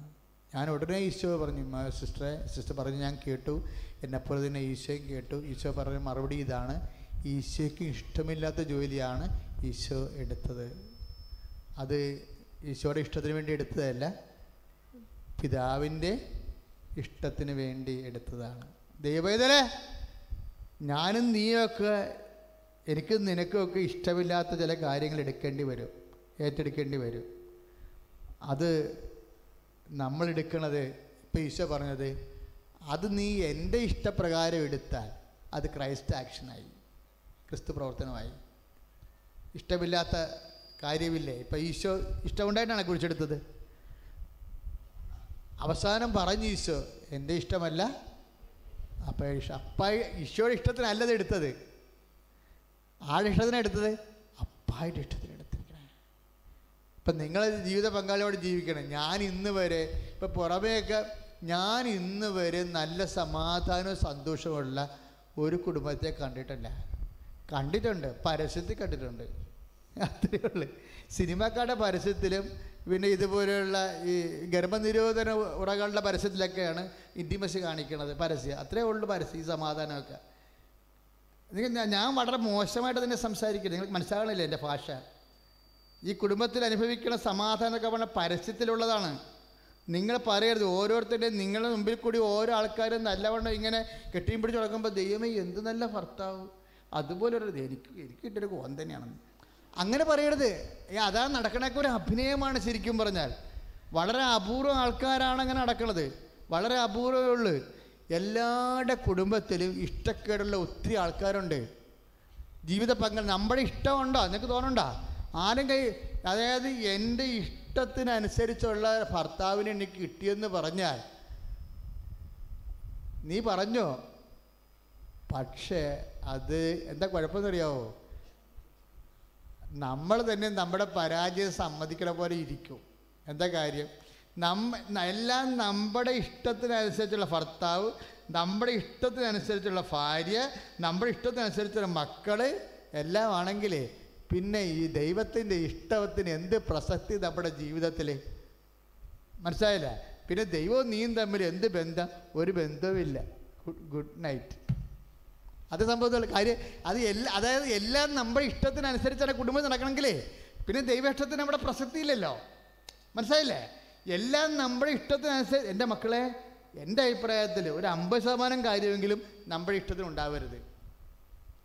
ഞാൻ 21 ലക്ഷം ആൾക്കാരുടെ കൗൺസിലിംഗ് കൂടിയ ആളാണ്. 21 ലക്ഷം കൗൺസിലിംഗ് ആണല്ല, വചനപ്രഘോഷമല്ല, കൗൺസിലിംഗ്. അപ്പം ഈ ഒരു 50% കാര്യങ്ങളെങ്കിലും നമ്മുടെ ഇഷ്ടത്തിനപ്പുറത്ത് നടക്കണം, നമുക്കിഷ്ടമില്ലാതെ നടക്കണം. സിസ്റ്റർ പറഞ്ഞില്ലേ എനിക്ക് പഠിപ്പിക്കാൻ ഇഷ്ടമില്ലെന്ന്. അപ്പോൾ ഈശോ എന്താ പറഞ്ഞത്? എനിക്കിഷ്ടമില്ലാണ്ടാണ് ഞാൻ കുരിശെടുത്തതെന്ന് അവളോട് പറയാൻ പറഞ്ഞു. ഞാൻ പറഞ്ഞു, ദേ കേട്ടോ, നേരിട്ട് കേട്ടോ. നേരിട്ട് കേൾക്കാൻ ഇടയാകുകയാണെങ്കിൽ നന്നായി, രക്ഷപ്പെട്ടു. ഈ നോൻപ് കാലത്ത് കുറേ വളർന്നു കഴിയുമ്പോഴേ നേരിട്ടൊന്ന് കേൾക്കാൻ ഇടയാകണേ. എന്താ കാര്യം എന്നറിയാവാ? ദൈവത്തിന് അതായത് ദൈവത്തിന് നമ്മളോട് എല്ലാവരോടും സ്വന്തമായി സംസാരിക്കണമെന്ന് ആഗ്രഹമുണ്ട്. നമ്മൾ അത്ര കണ്ട് ദൈവത്തിനെ കാര്യത്തിലെടുക്കുക. ഇപ്പം തന്നെ ഞാൻ എപ്പോഴും പറയുവേ, ഇടയ്ക്കിടയ്ക്ക് എനിക്കാണെങ്കിൽ ഒത്തിരി സങ്കടവും ഒത്തിരി അനുഗ്രഹവും ഒത്തിരി നല്ല ശുശ്രൂഷയിലും ദൈവം എപ്പോഴും നമ്മുടെ കൂടെ ഉണ്ട്, അതല്ല. എന്നാലും ഞാനിതൊന്നും തൃപ്തനല്ല. ഇപ്പോൾ ഉടമ്പടിയിലൊക്കെ എന്ന് വെച്ച് കഴിഞ്ഞാൽ 15 പ്രാവശ്യം IELTS എഴുതി. കഴിഞ്ഞ 4-5 പ്രാവശ്യം സന്ദേശം എന്താ അറിയാമോ? 15 പ്രാവശ്യം IELTS എഴുതി. 15 പ്രാവശ്യം IELTS എഴുതി അവസാനം നിർത്തിവെച്ച്. അപ്പം അമ്മ പറഞ്ഞു, എടീ കൃപാസനത്തിൽ എന്തോ സംഭവമൊക്കെ നടക്കുന്നുണ്ട്, നീ അവിടെ പോയി മാതാവിനെ കണ്ടെത്തുമ്പോൾ IELTS എഴുതാൻ പറഞ്ഞു. അവൾ ഒന്ന് ഉടമ്പടി ചെയ്ത് വെച്ചുമ്പോൾ IELTS എഴുതി. അവൾ ജയിച്ച്. Praise the Lord. 15ാമത്തെ പ്രാവശ്യമേ 16ാമത്തെ പ്രാവശ്യം അവൾ ജയിച്ച്. വേറെ ഒരു അങ്കമാലി ചേട്ടൻ സാക്ഷ്യം പറഞ്ഞാൽ അതിനേക്കാൾ രസമാണ്. അങ്കമാലി ചേട്ടൻ്റെ മകള് ന്യൂസിലൻഡിലാണ്. അപ്പോൾ ന്യൂസിലൻഡിൽ അവൾക്ക് 4 ദിവസമേ ഉള്ളൂ വിസയ്ക്ക്. 4 ദിവസമേ ഉള്ളൂ വിസയ്ക്ക്. വിസ എക്സ്പയർ ആകാൻ. ജോലി ഇതുവരെ കിട്ടിയിട്ടില്ല. അപ്പോൾ അവർ പോയ കാശ് ലക്ഷക്കണക്കിന് രൂപയും പോയി, ജോലിയും കിട്ടില്ല, തിരിച്ചു പോരാൻ പോവുകയാണ്. 4 ദിവസമേ വിസ എക്സ്പയർ ആകാനുള്ളൂ, ജോലി കിട്ടിയിട്ടില്ല. അപ്പം അത് അമ്മയെ വിളിച്ച് പറഞ്ഞപ്പോൾ അമ്മയും അപ്പനും കൂടി ഇരുന്ന് ബോധം കെട്ട പോലെ ഇരിക്കുകയാണ്. നല്ല കടവുണ്ട് കുടുംബത്തിൽ. അപ്പോഴാണ് കൃപാസനം പത്രം, ആ മനുഷ്യൻ്റെ സാക്ഷ്യം യൂട്യൂബിൽ കിടക്കുന്നുണ്ട്. അപ്പോഴാണ് ആരോ കൊണ്ടുവന്ന് കൃപാസനം പത്രം കൊടുത്തത്. അപ്പം തന്നെ അയാൾ പറയണേ, ഈ പത്രം എൻ്റെ ഭാര്യ കണ്ണും തുടിച്ച് വായിക്കണ കണ്ടപ്പോൾ തന്നെ മനസ്സിലായി ഇവിടെ എന്നെ പിടിച്ചുകൊണ്ട് ആലപ്പുഴ പോകുന്ന ആളാണ്. ഞാൻ പറഞ്ഞ പോലെ തന്നെ അവൾ രാവിലെ ചേട്ടാ അച്ഛാ എഴുന്നേറ്റ് പോവാ ഇവിടെ പോകാൻ ആലപ്പുഴ വെളുപ്പിനെ അവിടെ നിന്ന് എഴുന്നേൽപ്പിച്ച് 6:30 ആൾ ലാൻഡ് ചെയ്ത് അങ്കമാലിയിൽ നിന്ന് ഇവിടെ. അപ്പം ഞാനിവിടുന്ന് ഇവിടെ പ്രാർത്ഥിക്കാൻ ചിലപ്പോൾ ഈ ആൾക്കാർ വന്ന് എന്നെ കണ്ട് അപ്പം അച്ഛൻ ജോസഫച്ചനാണ്. അതെ, എൻ്റെ കാര്യം ഇതാണ്. ഞാൻ പറഞ്ഞു നേരെ പോയി ഉടമ്പടി ചെയ്തോളാൻ പറഞ്ഞു. അവർ 9:30 ഉടമ്പടി ചെയ്തുകൊണ്ട് ആ ചേട്ടൻ ഈ കണ്ണീരോടിന് കുടുംബം മുങ്ങിക്കൊണ്ടിരിക്കുകയല്ലേ. നമ്മളാൾ മുങ്ങിക്കഴിഞ്ഞിട്ട് ചാകാൻ പോകുന്ന സമയത്ത് മുകളിൽ കൈ കാണിക്കത്തില്ലേ, ആരെങ്കിലും വള്ളക്കാരും ഉണ്ടെങ്കിൽ ഈ കൈ കണ്ടുവന്ന് കയറി പിടിക്കാൻ വേണ്ടി മുങ്ങിപ്പോണ ശവം പോലെ ഇരിക്കുന്ന മനുഷ്യൻ വെള്ളത്തിൻ്റെ മുകളിൽ ഒരു കൈ കാണിക്കണ പോലുള്ള ജീവിതമാണ്. അതാ കൈ കാണിച്ചപ്പോൾ മാതാവ് ആ കൈ കയറി പിടിച്ച്. അതാണ് ഉടമ്പടി എന്ന് പറയുന്നത്. അതായത് ആ മനുഷ്യൻ ഇവിടെ ഉടമ്പടി ചെയ്തുകൊണ്ടിരിക്കുന്ന സമയത്ത് അപ്പം ഫോൺ പരിഹാരം. എന്നിട്ട് ഞാൻ വെയിറ്റ് ചെയ്ത് അമ്മ ഇപ്പം കിടക്കണത് കഴിഞ്ഞ മാസം അന്ന് ധരിച്ചിലാക്കി ആ മാസമാക്കി ഉടനെ. അങ്ങനെയല്ല, തത്സമയമാണ്. ചെയ്ത് വെട്ടുന്ന സമയത്ത് തന്നെ ആ ലൈനിൽ തന്നെ ആ മനുഷ്യൻ്റെ സാക്ഷിയൊക്കെ കേട്ടത് നമ്മൾ ഞെട്ടിപ്പോവും. കാര്യം അവിടെ നമുക്കത് അത്രയും ഫീൽ ചെയ്യത്തില്ല. അവരെ സംബന്ധിച്ചിടത്തോളം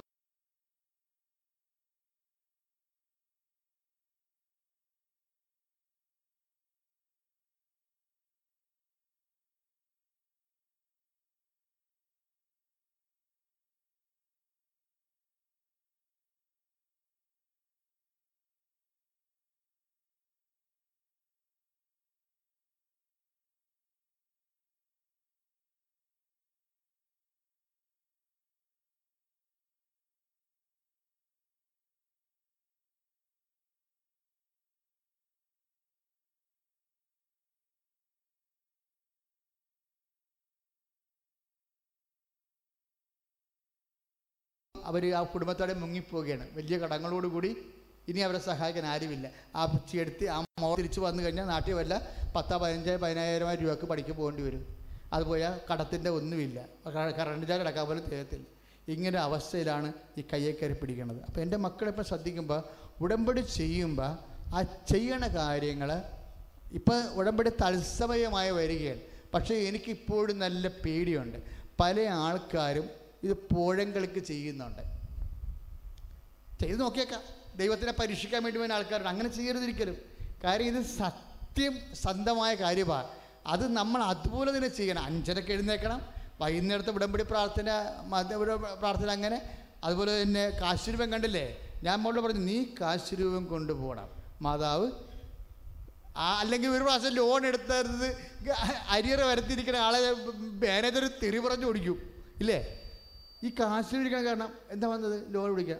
വണ്ടിക്കാർ പോയേക്കാം. അതായത് അമ്മ പിടിച്ച് കയറണാണ് ആ മനുഷ്യനെ. അത് നിങ്ങൾ അറിയണം. അമ്മ പിടിച്ച് കയറണ ആ ഉടമ്പടി തന്നിരിക്കുന്ന ഓരോ നേർച്ച വസ്തുക്കളും മാതാവ് നിന്ന സ്ഥലത്ത് ഞാൻ കുർബാന ചൊല്ലി കുർബാന ഉടുപ്പ് കഴിച്ചിടാതെ മുട്ടയിൽ നിന്ന് ആശീർവദിച്ചതിന് ശേഷമാണ്, ആ നേർച്ച വസ്തുക്കൾ ആശീർവദിച്ചതിന് ശേഷം മാത്രമാണ് ഞാൻ ബാക്കി കുർബാനയുടെ ബാക്കി അവസാന ആശീർവാദം കൊടുക്കുന്നത്. ആ സാധനം ഇവിടെ അല്ല ഓരോടൊന്നും കിട്ടത്തില്ല. അതുകൊണ്ട് കൃപാസനവുമായി ബന്ധപ്പെട്ടിട്ടുള്ള എല്ലാ നേർച്ച വസ്തുക്കളും വെഞ്ചരിച്ച് വെച്ചിട്ട് ഓഫീസിൽ മാത്രം നിങ്ങൾ മേടിക്കാവൂ. അല്ലാതെ മേടിച്ചിട്ട് പ്രയോജനമില്ല. അറിയാൻ പാടില്ല മേടിച്ച് കാണുമായിരിക്കും. നിങ്ങൾ വീട്ടിൽ കൊണ്ടുപോയി സാധാരണ പ്രാർത്ഥന കത്തിക്കും. പക്ഷേ ഉടമ്പടി വേറെ വിഷയമാണ്. അത് അമ്മ കൂടെ വരികയാണ്. ജാമ്യത്തിൻ്റെ കാര്യം പറഞ്ഞില്ലേ, അമ്മ ജാമ്യം എടുത്തു കൊടുക്കുക. നീ പക്ഷെ ഒരു കാര്യം അമ്മയോട് പറയണം. എന്താ പറയണം, അമ്മേ ഇത്രയൊക്കെ അനുഗ്രഹം നീ എന്നെ എപ്പോഴും ഇങ്ങനെ സാക്ഷ്യം പറഞ്ഞിരിക്കണല്ലേ. എൻ്റെ ജീവിതത്തിൽ കാര്യം ദൈവത്തിന് പല ബന്ധമാണ്. ദൈവത്തിൻ്റെ ബന്ധമെന്ന് പറയണത് അതാണ് എനിക്ക് മുതലാകാത്തതിൻ്റെ കാരണം. അതാണ് ഞാൻ എന്തെല്ലാം കണ്ടാലും ഈ തത്സമയം കണ്ടാലും ഞാൻ പറഞ്ഞു ജീസസ് ഇതൊന്നുമല്ല ഞാൻ ഉദ്ദേശിക്കണമെന്ന് പറയും ഉടനെ. കാര്യം എന്താ, എബ്രാഹത്തിനോട് ദൈവം എബ്രാഹത്തിൻ്റെ വീട്ടിൽ വരത്തില്ലേ, വരുമ്പോൾ എബ്രാഹാം നിലംപറ്റ പൂരെ താണ് കിടക്കും. എന്ന് പറയും അങ്ങയ്ക്ക് ഈ ദാസനോട് പ്രിയമുണ്ടെങ്കിൽ ഞാൻ തന്നെ ഭക്ഷണം കഴിച്ചിട്ടേ അങ്ങ് പോകാവൂ. ശരി നീ ഭക്ഷണം ഉണ്ടാക്കാൻ പറയും. ഭക്ഷണം ഉണ്ടാക്കി കഴിയുമ്പോഴേ അപ്പം കൊടുക്കും, ഇറച്ചി കൊടുക്കും, അവിടെ ഇരുന്ന് കഴിക്കും. കഴിച്ച് കഴിയുമ്പോൾ പറയും, കഴിച്ചുകൊണ്ടിരിക്കുമ്പോൾ തന്നെ പറയും അടുത്ത വസന്തത്തിൽ ഞാൻ കടന്നു പോകും, അപ്പം നിനക്കൊരു കുഞ്ഞുണ്ടാകും. കാര്യം നിൻ്റെ ദുഃഖം എന്താണെന്ന് നീ പറയാതെ എനിക്കറിയാവുന്നു.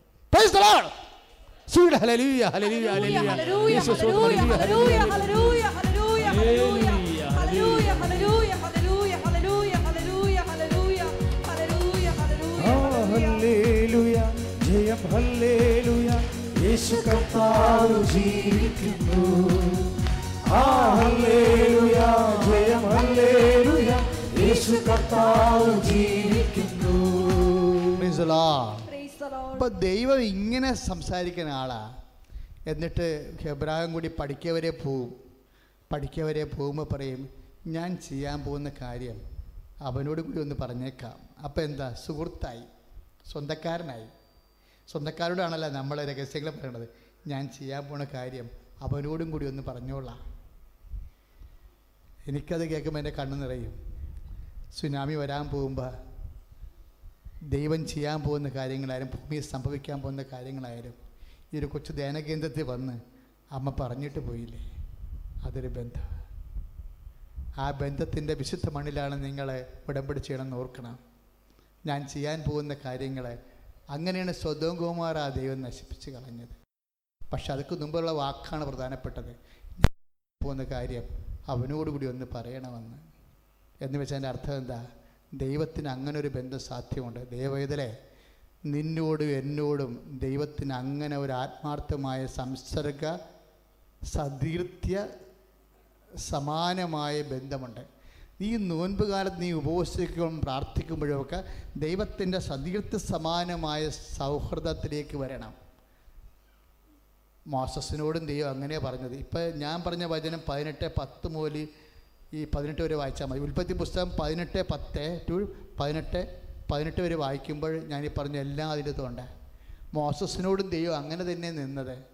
മോസസിനോട് ഒരു സ്നേഹിതനോട് എന്നതുപോലെ അവൻ മോസസിനോട് സംസാരിച്ചെന്ന് 33:11 പുറപ്പാട് 33:11 ഒരു സ്നേഹിതനോട് എന്നതുപോലെ ദൈവം മോസസിനോട് സംസാരിച്ചു.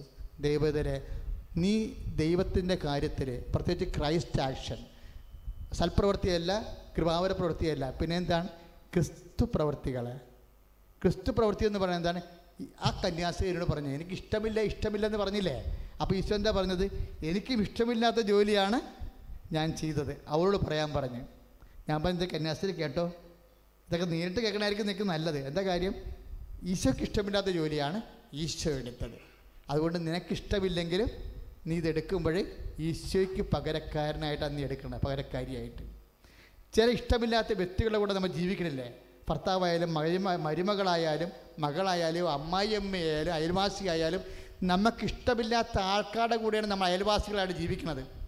നമുക്കിഷ്ടമില്ലാത്ത ആൾക്കാരുടെ കൂടെ നമ്മൾ ഭർത്താവായിട്ടും ഭാര്യയായിട്ടും ജീവിക്കണത്. നമുക്കിഷ്ടമില്ലാത്ത ആൾക്കാരുടെ കൂടെയാണ് നമ്മൾ മരുമകളായിട്ടും മരുമകനായിട്ടും ജീവിക്കണത്.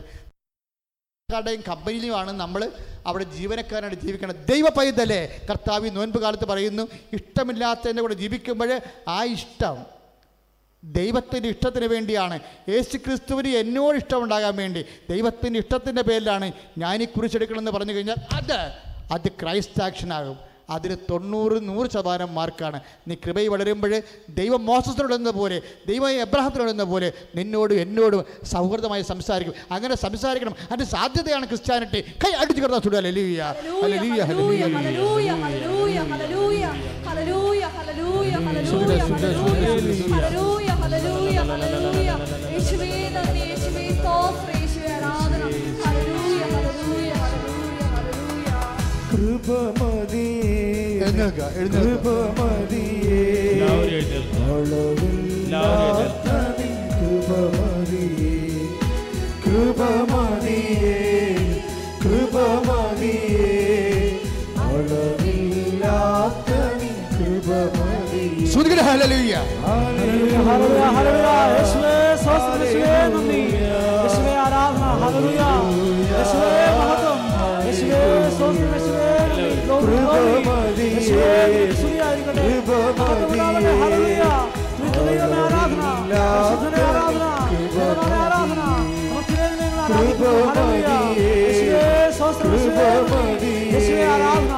ഹല്ലേലൂയ ഹല്ലേലൂയ ഹല്ലേലൂയ ഹല്ലേലൂയ ഹല്ലേലൂയ. കൃപമതിയേ കൃപമതിയേ അളവില്ലാത്ത നിൻ കൃപമതിയേ. അച്ഛനോട് ചേർന്ന് പ്രാർത്ഥിക്കുക. കർത്താവായ ദൈവമേ, അന്ധന് കാഴ്ച നൽകിയവനെ, ചെകിടന് കേൾവി നൽകിയവനെ, ഊമന് ഭാഷത്തിൽ നൽകുവനെ, മഹോരോഗ്യ സുഖപ്പെടുത്തവനെ, മരിച്ചവനെ ഉയർപ്പിച്ചവനെ, അങ്ങയുടെ തിരുനാമത്തിന് സ്തോത്രം ചെയ്യുന്നു. കർത്താവേ, കർത്താവേ, ദിവ്യകാരുണ്യമേ, ഇവിടെയുള്ള ഓരോ മകന്റെ മേലും ഓരോ മകളുടെ മേലും അങ്ങയുടെ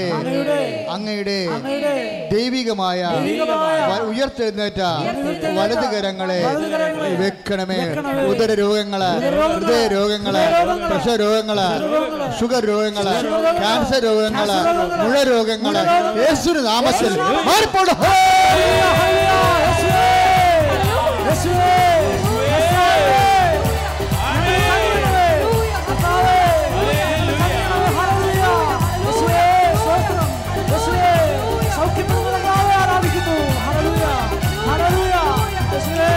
രോഗമെല്ലാം മാറിടട്ടെ, തിന്മയെല്ലാം നീങ്ങിടട്ടെ.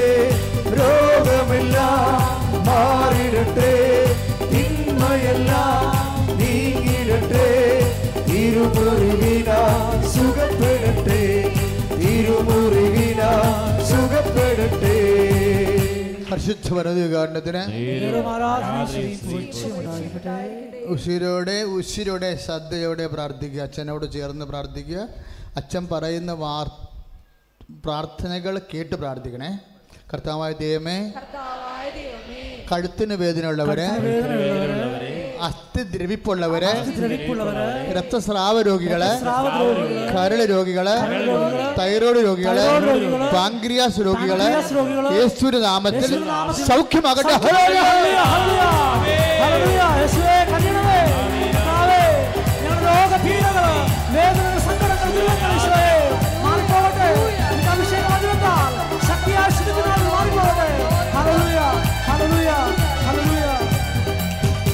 തിരുക്കരാൽ താങ്ങി എന്നെ തിരുരക്തത്താൽ കഴുകണമേ. തിരുക്കരത്താൽ താങ്ങി എന്നെ തിരുരക്തത്താൽ കഴുകണമേ. പെരുമഴ പോൽ പെയ്യട്ടെ, പെരുമഴ പോൽ പെയ്യട്ടെ.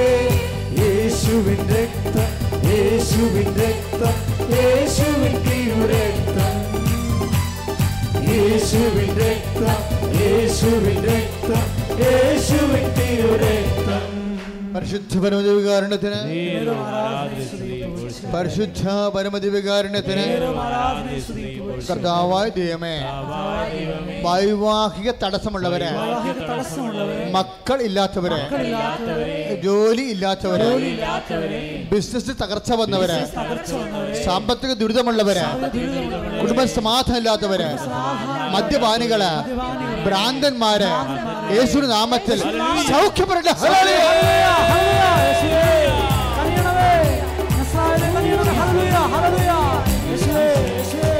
വിടുതലിന്റെ ആത്മാവേ നിറയണമേ,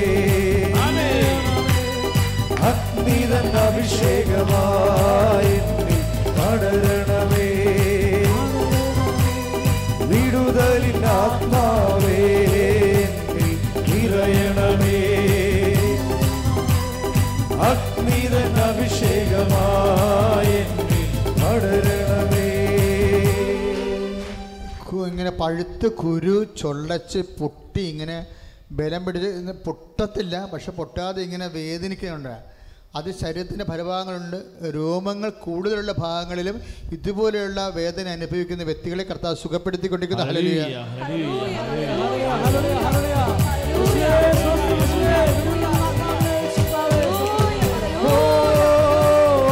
അഭിഷേകമേ,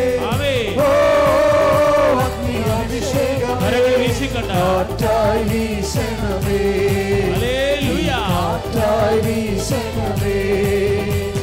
ഓ അഗ്നി അഭിഷേകമേ, ഓ അഗ്നി അഭിഷേകമേ, കാറ്റായി വീശണമേ, ഈ കാറ്റായി വീശണമേ. ഇനി വളരെ പ്രധാനപ്പെട്ട കാര്യത്തിന് വേണ്ടി പ്രാർത്ഥിക്കാൻ പോവുകയാണ്. കുഞ്ഞുങ്ങളുടെ പരീക്ഷയാണ്. ഇന്നത്തെ സാക്ഷ്യങ്ങളെ കേട്ടപ്പോൾ ഞാൻ ഓർത്ത്, ദൈവമേ, അത് വളരെ എല്ലാവർക്കും ഒരു വിശ്വാസം തോന്നുന്ന രീതിയിൽ മക്കൾ സ്വന്തമായിട്ട് അവർ പരീക്ഷയെ പേടിയുള്ളവരുണ്ടായിരുന്നു. പരീക്ഷയിൽ തകർച്ചയുള്ളവർ, വിഷയം മനസ്സിലാക്കാത്തവർ. അവൾ പറഞ്ഞു കേട്ടില്ലേ, ആ കുഞ്ഞ് പറഞ്ഞില്ലേ, ഞാനൊരു ബേസിക് സ്റ്റുഡൻ്റാണ്, എന്നുവെച്ചാൽ നോർമലായിട്ടുള്ള സ്റ്റുഡൻ്റാണ്, വലുതായിട്ടൊന്നും എനിക്ക് കഴിവില്ല. അപ്പോഴും എൻ്റെ അനിയന് വേണ്ടി സാക്ഷ്യം പറഞ്ഞില്ല. അവരൊക്കെ കുഞ്ഞുങ്ങളൊക്കെ പറഞ്ഞ സാക്ഷ്യം വളരെ സ്പീഡും വളരെ വ്യക്തമുള്ള സാക്ഷ്യങ്ങൾ അവർ നമ്മുടെ മുമ്പിൽ പറഞ്ഞത്. പക്ഷേ പ്രത്യേകിച്ച് പരീക്ഷ കുഞ്ഞുങ്ങൾ പറഞ്ഞ സാക്ഷ്യങ്ങളല്ലേ. അപ്പോൾ ഞാൻ എൻ്റെ മനസ്സ് ഓർത്ത്, ഒത്തിരി മാതാപിതാക്കന്മാർ ഇന്ന് പരീക്ഷ കുഞ്ഞുങ്ങൾക്ക് വേണ്ടി പ്രാർത്ഥിക്കുന്ന ദിവസമാണ്. തീർച്ചയായിട്ടും മാതാവ് അതിനുവേണ്ടി തന്നെയാണ് അതൊക്കെ കുഞ്ഞുങ്ങളെ കൊണ്ട് പറയിപ്പിച്ചത്. അതുകൊണ്ട് ഇനി നിങ്ങൾ പേടിക്കേണ്ട. ഇനി നിങ്ങളുടെ കുഞ്ഞുങ്ങളുടെ SLC കുഞ്ഞുങ്ങളെക്കുറിച്ചോ +2 കുഞ്ഞുങ്ങളെക്കുറിച്ചോ ഒന്നും പേടിക്കേണ്ട. IELTSകാരും പേടിക്കേണ്ട. കാര്യം ലോകത്ത് ഏറ്റവും കൂടുതൽ IELTSകാരെ പ്രൊമോട്ട് ചെയ്യണമാണ് അമ്മയുടെ. നമ്മൾ കേട്ട 15, ഞാൻ തന്നെ ഞെട്ടിപ്പ് കഴിച്ചിട്ട് 15 വർഷമായിട്ട് 15 തവണ എഴുതിയിട്ട് കിട്ടാത്ത ആൾക്കാരേക്ക് ഒറ്റ ഉടമ്പടി കൊണ്ട് ചെയ്യണത് ഇതിനെ മിറക്കിളെന്ന് പറയാൻ പറ്റത്തില്ല. അതിൻ്റെ അപ്പുറത്ത് എന്ത് സംഭവമാണ് ഇവിടെ നടക്കുന്നത് ശരിക്കും. കാരണം അമ്മ ചെയ്തുകൊണ്ട് ഞാൻ പറയുകയാണ്. അതൊക്കെ ഇപ്പോൾ ഒരു പ്രാവശ്യം തന്നെ തോറ്റാൽ നിങ്ങളുടെ അവസ്ഥ എന്തായിരിക്കും? ഞാൻ ഒരു പ്രാവശ്യം IELTS തോറ്റ ആൾക്കാർ വന്ന് സങ്കടപ്പെട്ട് നിലവിൽ ഞാൻ കണ്ടിട്ടുണ്ട്. അപ്പോൾ ആണാണ് ഈ 15 പ്രാവശ്യം. അപ്പോൾ എൻ്റെ അർത്ഥം എന്താണ്? എത്ര പരാധീനതയും പോരായ്മയും നിനക്കുണ്ടെങ്കിലും അമ്മ ഈ വിഷയം ഏറ്റെടുത്ത സ്റ്റിൽ ദർ ഇസ് ഹോപ്പ്. നിൻ്റെ ജീവിതത്തിന് പ്രത്യാശയുണ്ടെന്നാണ്. അതിൻ്റെ ഇടത്തിലാണ് നീ വന്ന് നിൽക്കുന്നത്. അമ്മ സന്നിധാനത്തിൽ. സ്തുതിയുടെ ഹല്ലേലൂയ.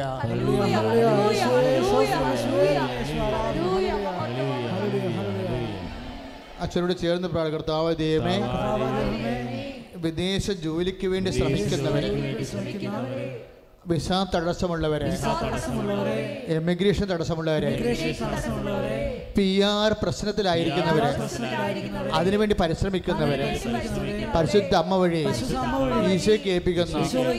ഈ മാസം പരീക്ഷ എഴുതാൻ പോകുന്ന മുഴുവൻ മക്കളെ, പ്രത്യേകിച്ച് ഇപ്പോഴേ ഇവിടെ കണ്ണീരോടെ പ്രാർത്ഥിക്കുന്ന പരീക്ഷ മക്കളെ, അവരുടെ മാതാപിതാക്കന്മാരെ, ആ പരിശുദ്ധ അമ്മേ ഈശോയോട് പറഞ്ഞ് ഇപ്പൊ തന്നെ അനുഗ്രഹിക്കണമേ. ശക്തി ലഭിക്കട്ടെ, ഓർമ്മ ശക്തി ലഭിക്കട്ടെ, ശക്തി ലഭിക്കട്ടെ, ഓർമ്മ ശക്തി ലഭിക്കട്ടെ, അമ്മ ശക്തി ലഭിക്കട്ടെ, ഉത്സാഹം നൽകട്ടെ, വിജയം ലഭിക്കട്ടെ, വിജയം ലഭിക്കട്ടെ, വിജയം ലഭിക്കട്ടെ.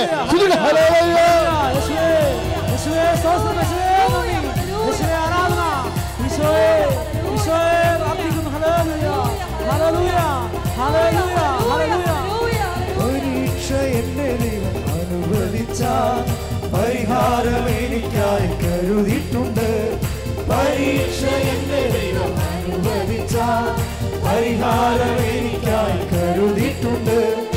എന്തിനെന്ന് ചോദിക്കില്ല ഞാൻ, എന്റെ നന്മയ്ക്കായെന്നറിയുന്നു ഞാൻ. എന്തിനെന്ന് ചോദിക്കില്ല ഞാൻ, എന്റെ നന്മയ്ക്കായെന്നറിയുന്നു ഞാൻ. ഒരു മകള് സാക്ഷ്യം പറഞ്ഞില്ലേ, എൻ്റെ ഭർത്താവുമായിട്ട് ഞാൻ 1 കൊല്ലമായിട്ട് പിരിഞ്ഞ് 1 കൊല്ലം ജീവിച്ച് പിന്നെ പിരിഞ്ഞിട്ടെന്ന് പറഞ്ഞ് സാക്ഷ്യം പറഞ്ഞില്ലേ. ആ മകൾ ഞാൻ ഇടയ്ക്ക് അവളെ കാണാറുണ്ട് ശരിക്കും. അതായത് അവളിടയ്ക്ക് ഞാൻ ഒരു ദിവസം വൈനസ്തോട് ചെന്നപ്പോൾ അവിടെ പ്രാർത്ഥിക്കാൻ വേണ്ടി വന്നായിരുന്നു. അപ്പോൾ അവൾ ഇവിടെ വന്ന് ഉടമ്പടി ചെയ്ത കൊച്ചാ. 9 വർഷമായിട്ട് ഇവിടെ പ്രാർത്ഥിക്കുകയാണ്. പക്ഷേ അവളുടെ അവസാന ഭാഗം ഞാൻ കേട്ടത് ഇന്ന് മെയ്ക്കിലാണ് കേട്ടത്. അപ്പോൾ അവളുടെ ലൈഫിൽ എന്തെങ്കിലും ഒരു കൃപ കിട്ടാനുള്ള തടസ്സം വരുമ്പോൾ ഞാൻ അവളെ പറയുക, മകളെ അങ്ങനെ ചെയ്യരുത്, മകളെ ഇങ്ങനെ ചെയ്യരുത്. ഞാൻ അങ്ങനെ പറഞ്ഞിരുന്നത് എന്താ വെച്ച് കഴിഞ്ഞാൽ, കർത്താവിനൊരു കാരുണ്യമുണ്ടെങ്കിൽ പ്രവർത്തിക്കാനുള്ള അവസരം ഉണ്ടാകുക എന്നുള്ളതാണ്. അപ്പോൾ അവൾ പറഞ്ഞിട്ട് 9 വർഷത്തിന് ശേഷം ഹൈക്കോടതി വരെ കേസിന് പോയ കേസാണ്. എന്നിട്ടും കർത്താവ് അവർ തമ്മിൽ യോജിപ്പിച്ചെന്നുള്ളതാണ്. അപ്പോൾ മനുഷ്യൻ യോജിച്ച് കാണാനും ഒരുമിച്ച് ജീവിക്കാനും ദൈവം ആഗ്രഹിക്കുന്നുണ്ട്. നിങ്ങൾ അമ്മമാരായിട്ട് ആഗ്രഹിക്കാതിരിക്കരുത്, അപ്പന്മാരായിട്ട് ആഗ്രഹിക്കാതിരിക്കരുത്, നിങ്ങൾ തന്നെ ജീവിത പങ്കാളിയായിട്ട് ആഗ്രഹിക്കാതിരിക്കരുത്.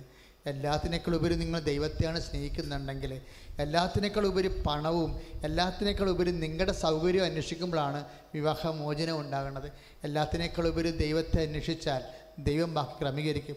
ദൈവം നിങ്ങളെ പിരിക്കാൻ ആഗ്രഹിക്കണില്ല, ദൈവം നിങ്ങളെ ഒരുമിച്ച് ജീവിക്കാനാണ് ആഗ്രഹിക്കണം എന്നുള്ള ബോധ്യത്തിൽ എൻ്റെ മക്കളെ ഇപ്പോഴുള്ള വിഷയങ്ങളെല്ലാം കർത്താവിൻ്റെ തീരുമാനത്തെ വിട്ടുകൊണ്ട് സ്തുതിയുടെ ഹല്ലേലൂയ.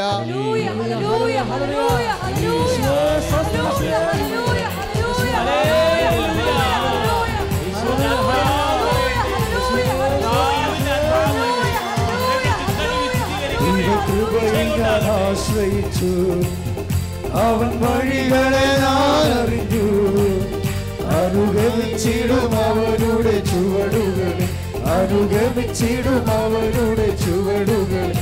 ദൈവകൃപയിൽ ഞാൻ ആശ്രയിച്ചു, അവൻ വഴികളെ ഞാൻ അറിഞ്ഞു. അനുഗമിച്ചിടും അവനുടെ ചുവടുകളെ, അനുഗമിച്ചിടും അവനുടെ ചുവടുകളെ.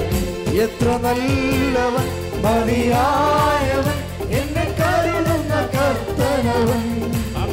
എത്ര നല്ലവൻ മതിയായവൻ, എന്നെ കരുതുന്ന കർത്തനവൻ. എന്റെ ആവശ്യങ്ങൾ എല്ലാം അറിഞ്ഞിടുന്ന ഏറ്റവും അടുത്ത സഹായകൻ താൻ. എന്റെ ആവശ്യങ്ങൾ എല്ലാം അറിഞ്ഞിടുന്ന ഏറ്റവും അടുത്ത സഹായകൻ താൻ. ദൈവകൃപയിൽ ഞാൻ ആശ്രയിച്ചു, അവൻ വഴികളെ ഞാൻ അറിഞ്ഞു. അനുഗമിച്ചിടും അവനുടെ ചുവടുകളെ, അനുഗമിച്ചിടും അവനുടെ ചുവടുകളെ. നിറച്ച ബസ്സുകൾ എടുക്കുക. നമ്മുടെ പുതിയ ബ്ലെസ്സിങ്സ് കുഞ്ഞുങ്ങളുടെ പരീക്ഷയ്ക്ക് വേണ്ടി മാർച്ച് മാസത്തിൽ പുതിയ ബ്ലെസ്സിങ്സ് വന്നിട്ടുണ്ടേ. എല്ലാവരും വാങ്ങിച്ചുകൊണ്ട് പോകണം. ഇത് വെഞ്ചരിക്കാൻ പോവുകയാണ്. ഇവിടെ ഇരിക്കുന്ന ബ്ലെസ്സിങ്സും എല്ലാം ഇപ്പോൾ ആശീർവദിക്കും. മൊത്തം ബ്ലെസ്സിങ്സ് ആശീർവദിക്കാൻ പോവുകയാണ്. ഇപ്രാവശ്യത്തെ ബ്ലെസ്സിങ്സ് മുഴുവനും ദൈവത്തിൻ്റെ സാക്ഷ്യങ്ങളും